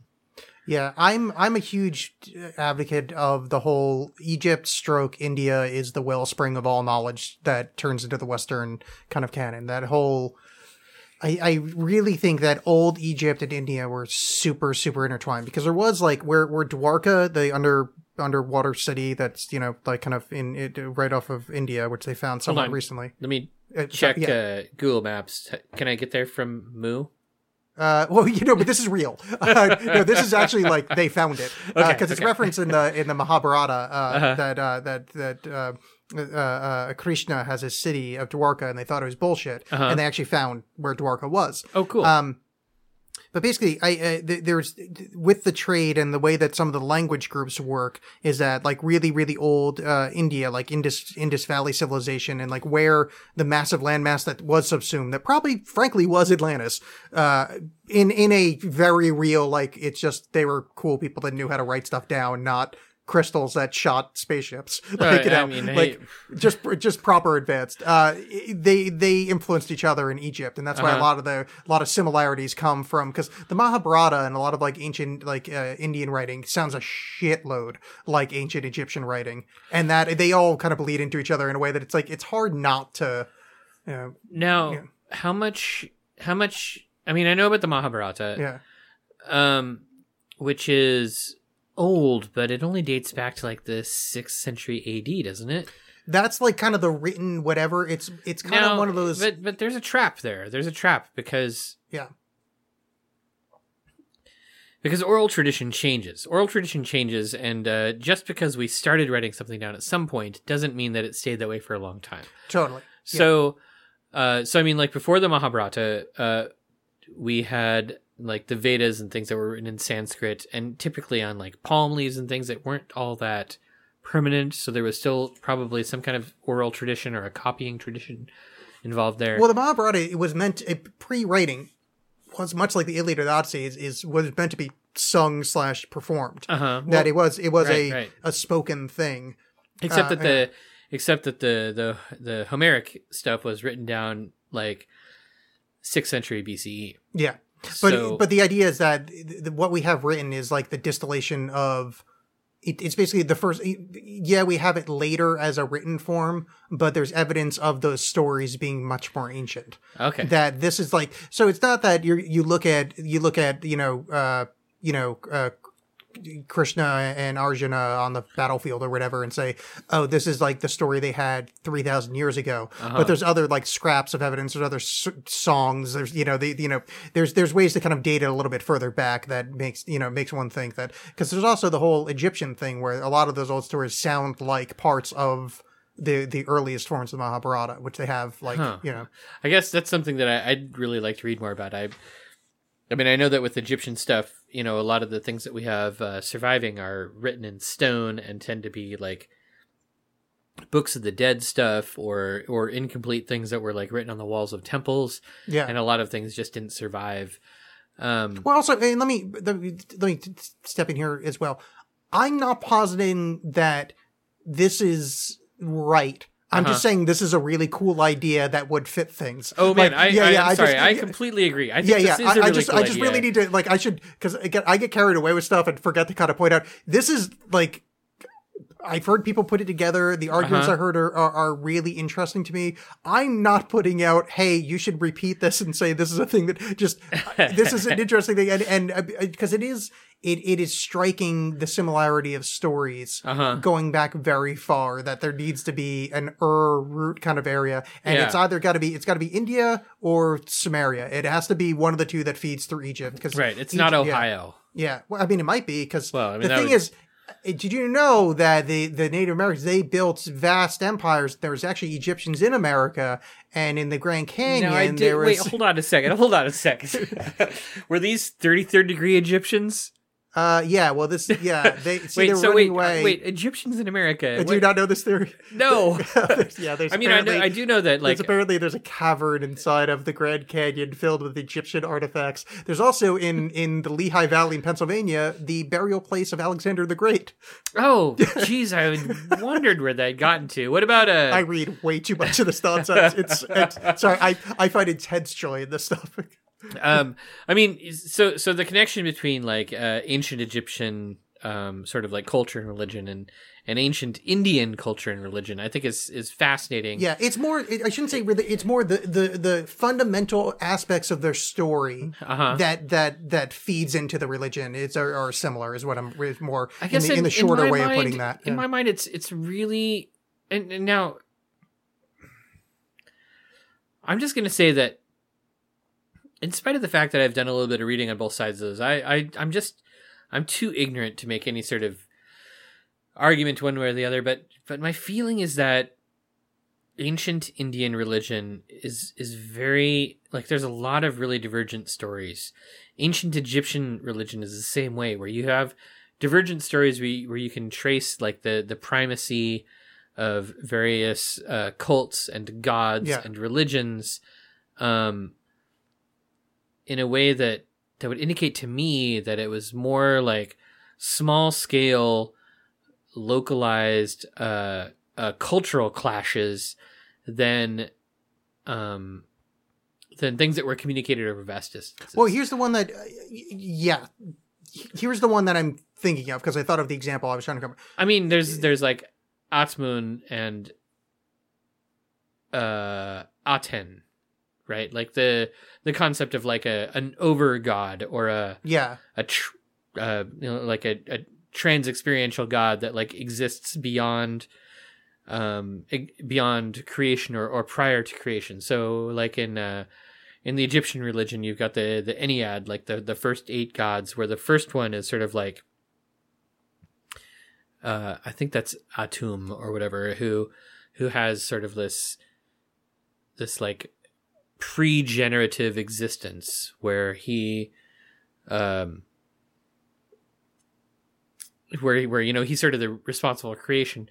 And then I think in Indian religion, sort of like the proto religion there has the same sort of thing where beyond where prior to it's I can't it's not Brahma, it's well, you've got the 3 primary gods, Brahma, it is Vishnu, Brahma, and Shiva. Brahma is like kind of but there's a prior god.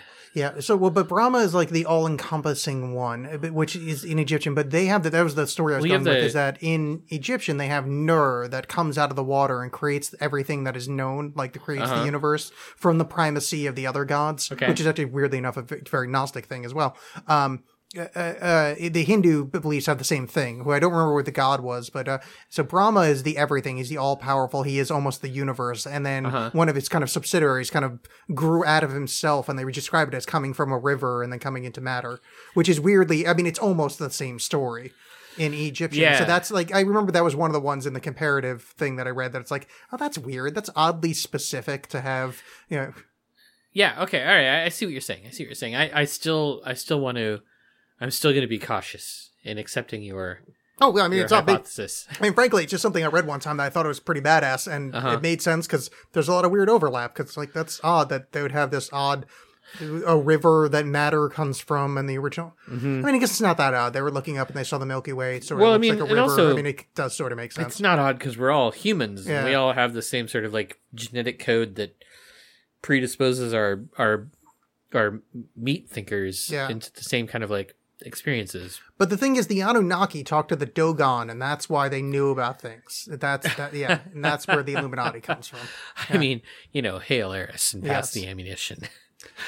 I wish more people that liked Ancient Aliens understood any kind of like Discordian I've never stuff. watched a single episode of Ancient Aliens. I have watched some of it only out of like kind of what's going on in the universe. Because I like the Ancient Alien hypothesis a million years ago as just like a fun, well, that's an idea. And then this show came out and like, oh, you're taking this way too seriously. And then real people started believing it. And so I'm only familiar in the way that like people kind of throw their idiot at me. And it's like, ugh, really? This is no. So anyway, yeah, I wish they would understand some of the kind of Discordian themes. It's like, if you understood just how much this plays into just kind of the primal enjoyable nature of things, and like they're not, you know, if they just understood that they're mistaking entertainment for knowledge, like that their lives would be a lot more illuminated. Well, yeah, that might be true, but at the same time, like even for me, a big part of my spiritual and religious path involves entertainment. I mean, I wouldn't be doing. I wouldn't be doing ritual and ceremony and all this sort of stuff if there wasn't some level of entertainment to it. Like, it keeps me occupied and interested. Yeah. And in fact, even like the capacity for entertainment must be divine. How would it not be? Yeah. I mean, yeah. Well, I mean, there's very few. I don't know any god structures that kept it on the DL. I mean, they tend to be pretty showmanship, you know. Oh man, and so many of them are just like like assholes too. I Yeah. mean, Like, I don't know any religion that and God created the world and went like, shh, just shut up. Don't talk about me no more. Like, yeah, yeah. yeah. Oh, we should make one up. Oh, I wanted to be a cult leader for a while. We'll be the cult of like the quiet God. Oh, Nah. the cult of the quiet God sounds good as fuck. I have that's. I'm not going to say that you're not the first person to propose that to me. Yeah. Oh, that'd be so much fun. Yeah, the cult of the quiet God. God created the universe, and then just kind of went. You've Yeah, already got a podcast. A podcast is like the modern cult. You know, you've got followers. You've got people on Reddit. You've got Yeah, but the unfortunate thing is my followers, they all listen to me, and every time I talk, I always like have the caveat of everything I'm saying is bullshit, and it's just what I believe in at this. Oh yeah, yeah, moment. but maybe So they'll just- listen. Maybe now that you've got me as a guest on your podcast, maybe they'll pay more attention and they'll be like, "Oh yeah, it's time to start a cult." Yeah, I mean, I'm down. I've said this for a while. Any way that I can stop going to my job, I'm down. So if I can have somehow just get people showing up, I'll get an ashram on a mountain. We can have naked altars because apparently you're obsessed with them. Oh, I think that if we rewound a little bit, we would find that you were the first person to mention naked altars. so- Unfortunately, I don't edit the show and I don't listen to it, so I'm pretty sure you brought it up. Oh, jeez. Well, yeah. I would say that. I mean, I enjoy naked altars as much as the next guy. I mean, maybe the next guy, since you're obviously the next guy right now. But Yeah, but I run this cult, so it works out. All right, so we're now approaching the let's be done with this hour. great. Let us think of a last thing if there's anything that's been left on the table. But I think remarkably we've actually tied up a lot of loose ends for this show. Where I Right. usually never finish anything. I think we really kind of finished those conversations. I think so. I want Shocking. to plug my podcast Yeah, do that. again.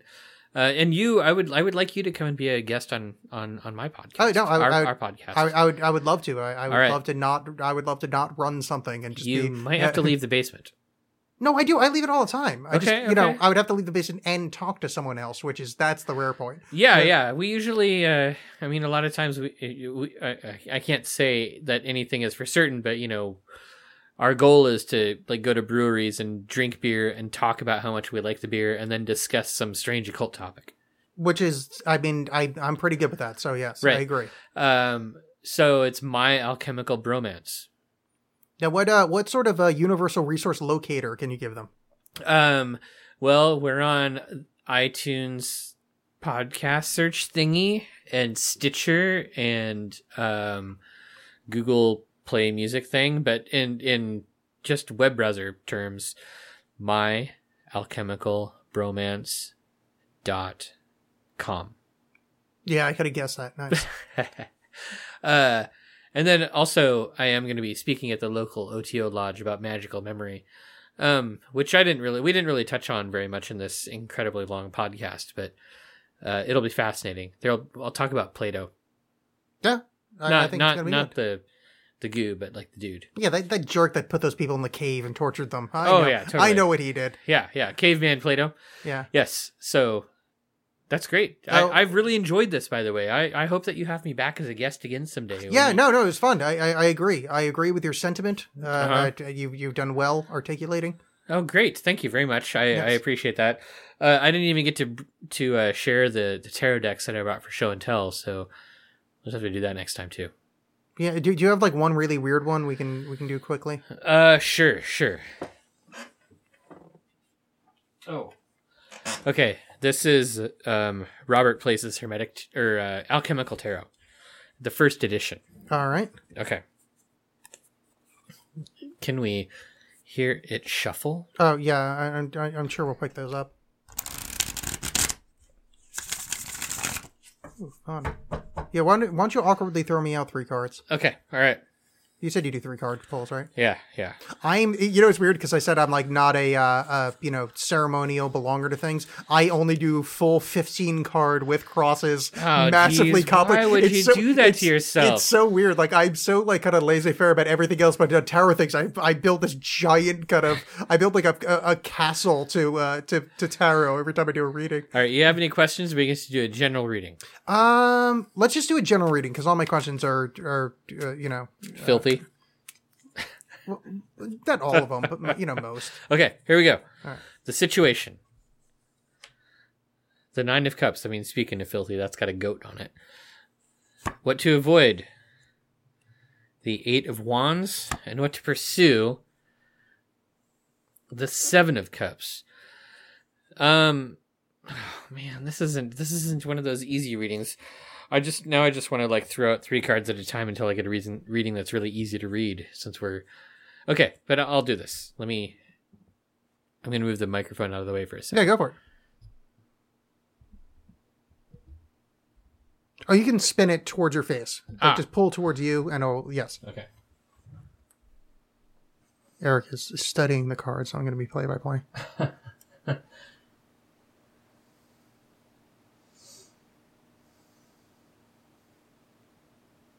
The heraldry is 3 cards on a field of black. The uppermost card features a goat standing atop a mountain of cups. So you're going to say that it's surrounded by empty beer bottles. Surrounded by empty beer bottles. And caps to the beer bottles. Mm-hmm. None of which have important messages in them. Except for there are 2 cups on the table, and cups being libations, libations being like beer.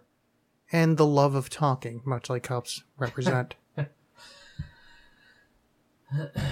Then the fiery wands represent, the other night I was talking about cigarettes, maybe. Okay, I'm back. I'm gonna try to talk about this a little bit. We've got a layout here where there are 3 cards. In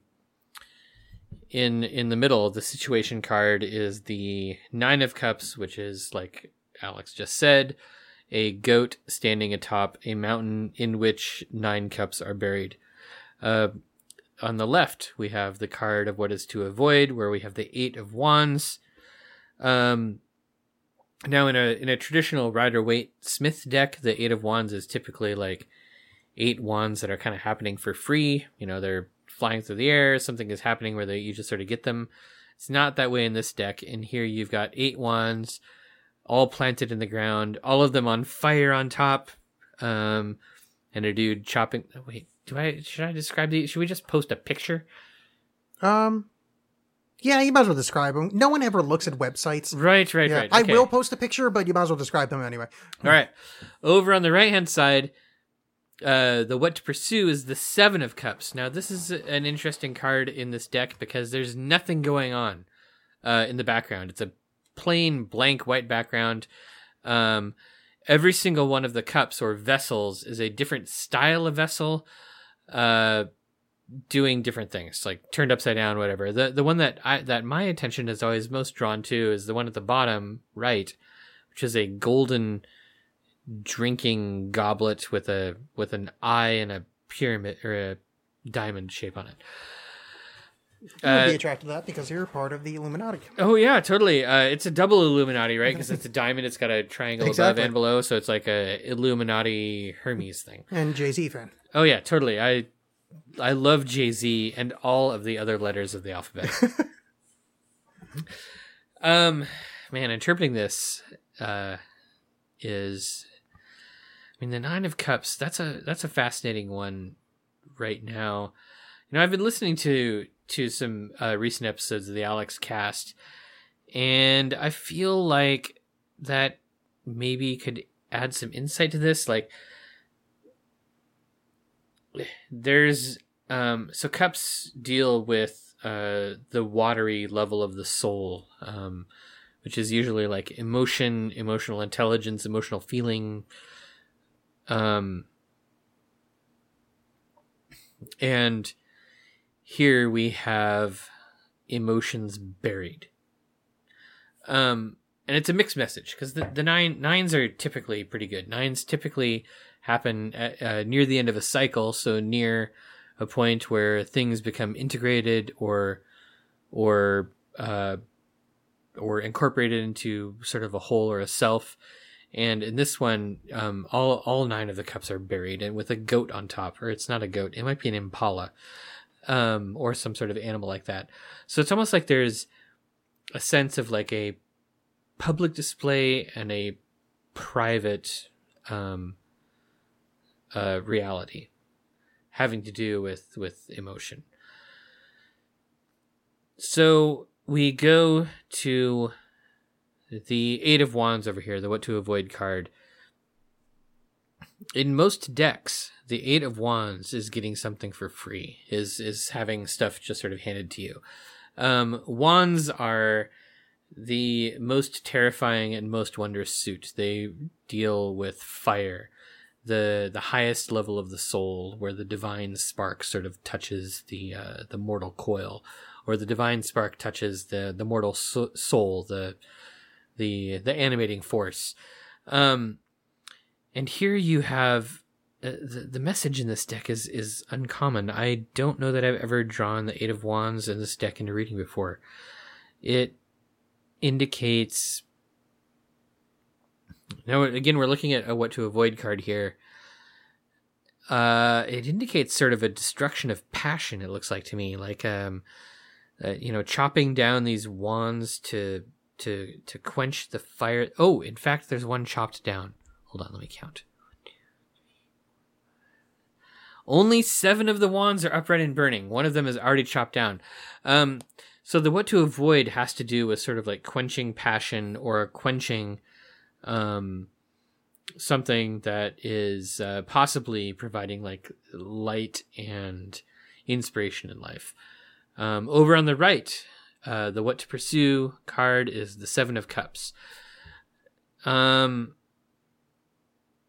It's another unusual card in this deck. This deck really, really likes its backgrounds and its full sort of like filled out stuff. And the 7 of Cups in most decks is very, very busy. Usually it involves an observer looking on a field of 7 cups, where each of the cups is like filled with some sort of like wonder or terror, except for one in the center, which has something unknown, where it's sort of like you have 6 known paths and 1 unknown path. Here you have 6 incredibly plain vessels, one of them leaking a red fluid. Some of them turned upside down, some of them turned upright. One of them looks to just be a funnel that would just sort of leak no matter what. But then down, sort of the focus of the card is the golden vessel with the eye and the diamond. 7s are cards about obstacles.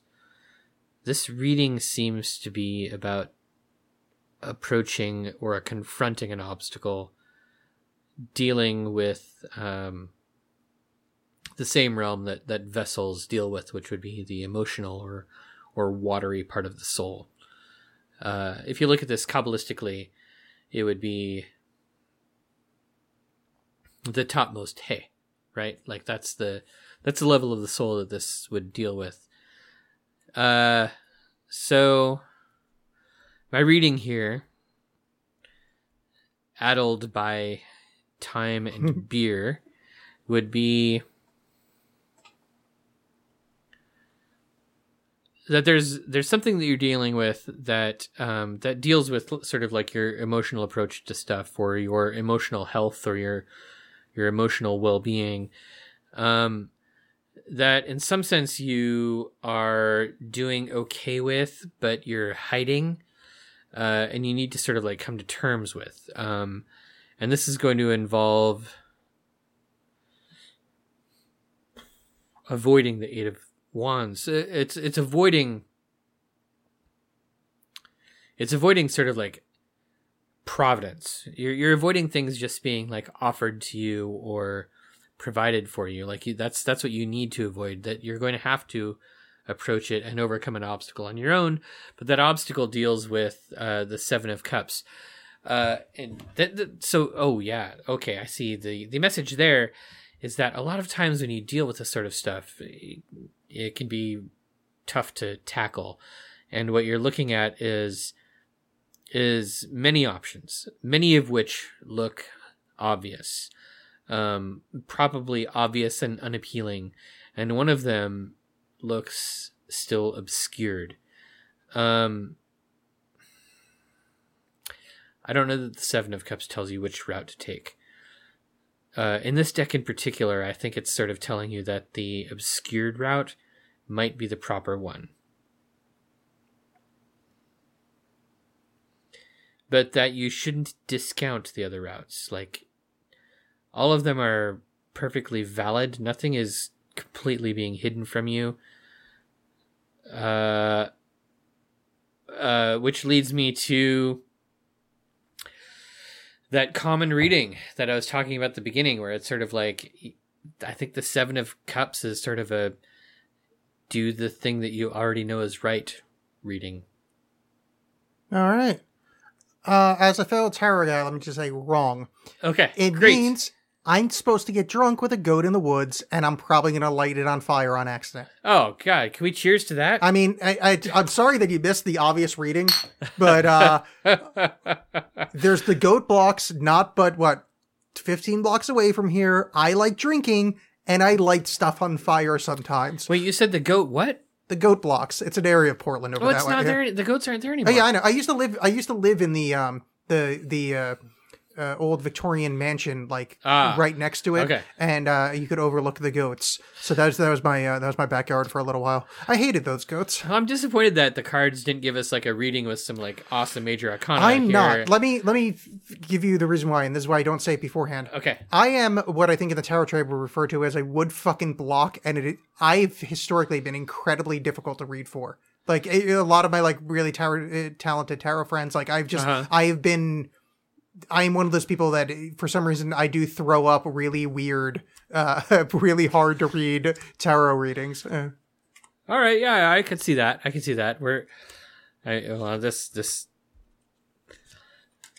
Yeah, you're not an easy one to read for. I could see that. Yeah, it's one of those, like, I'm not happy with it, because boy, would I like easy answers, but over the years, every now and again, yeah, I get a nice easy one, but, yeah, I've historically been one of those difficult ones to read for, which is weird, because I put up, like, no emotional blocks, like, I'm just kind of like, hey, look, you can just have all of it, but, maybe, I don't know.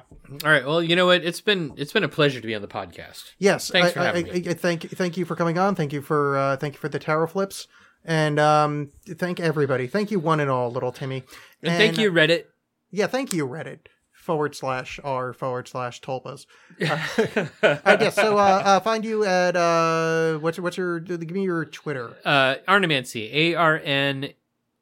Oh God, just type that and keep going. You'll figure it out. Arnemancy. Arnemancy. And then myalchemicalbromance.com for the podcast. And that's about it. You can I'm everywhere on the internet. There's two Erik Arnesons. One of them is a political writer who also writes about like sports cars and board games, and that's not me. Yeah, let's not go to that one. Right. I mean, you can just go to his first. Yeah, he's got great stuff. He's a great writer. He even writes like mystery short stories and novels and things like that. But me, I'm the other one. I'm the one that's weird. Yeah.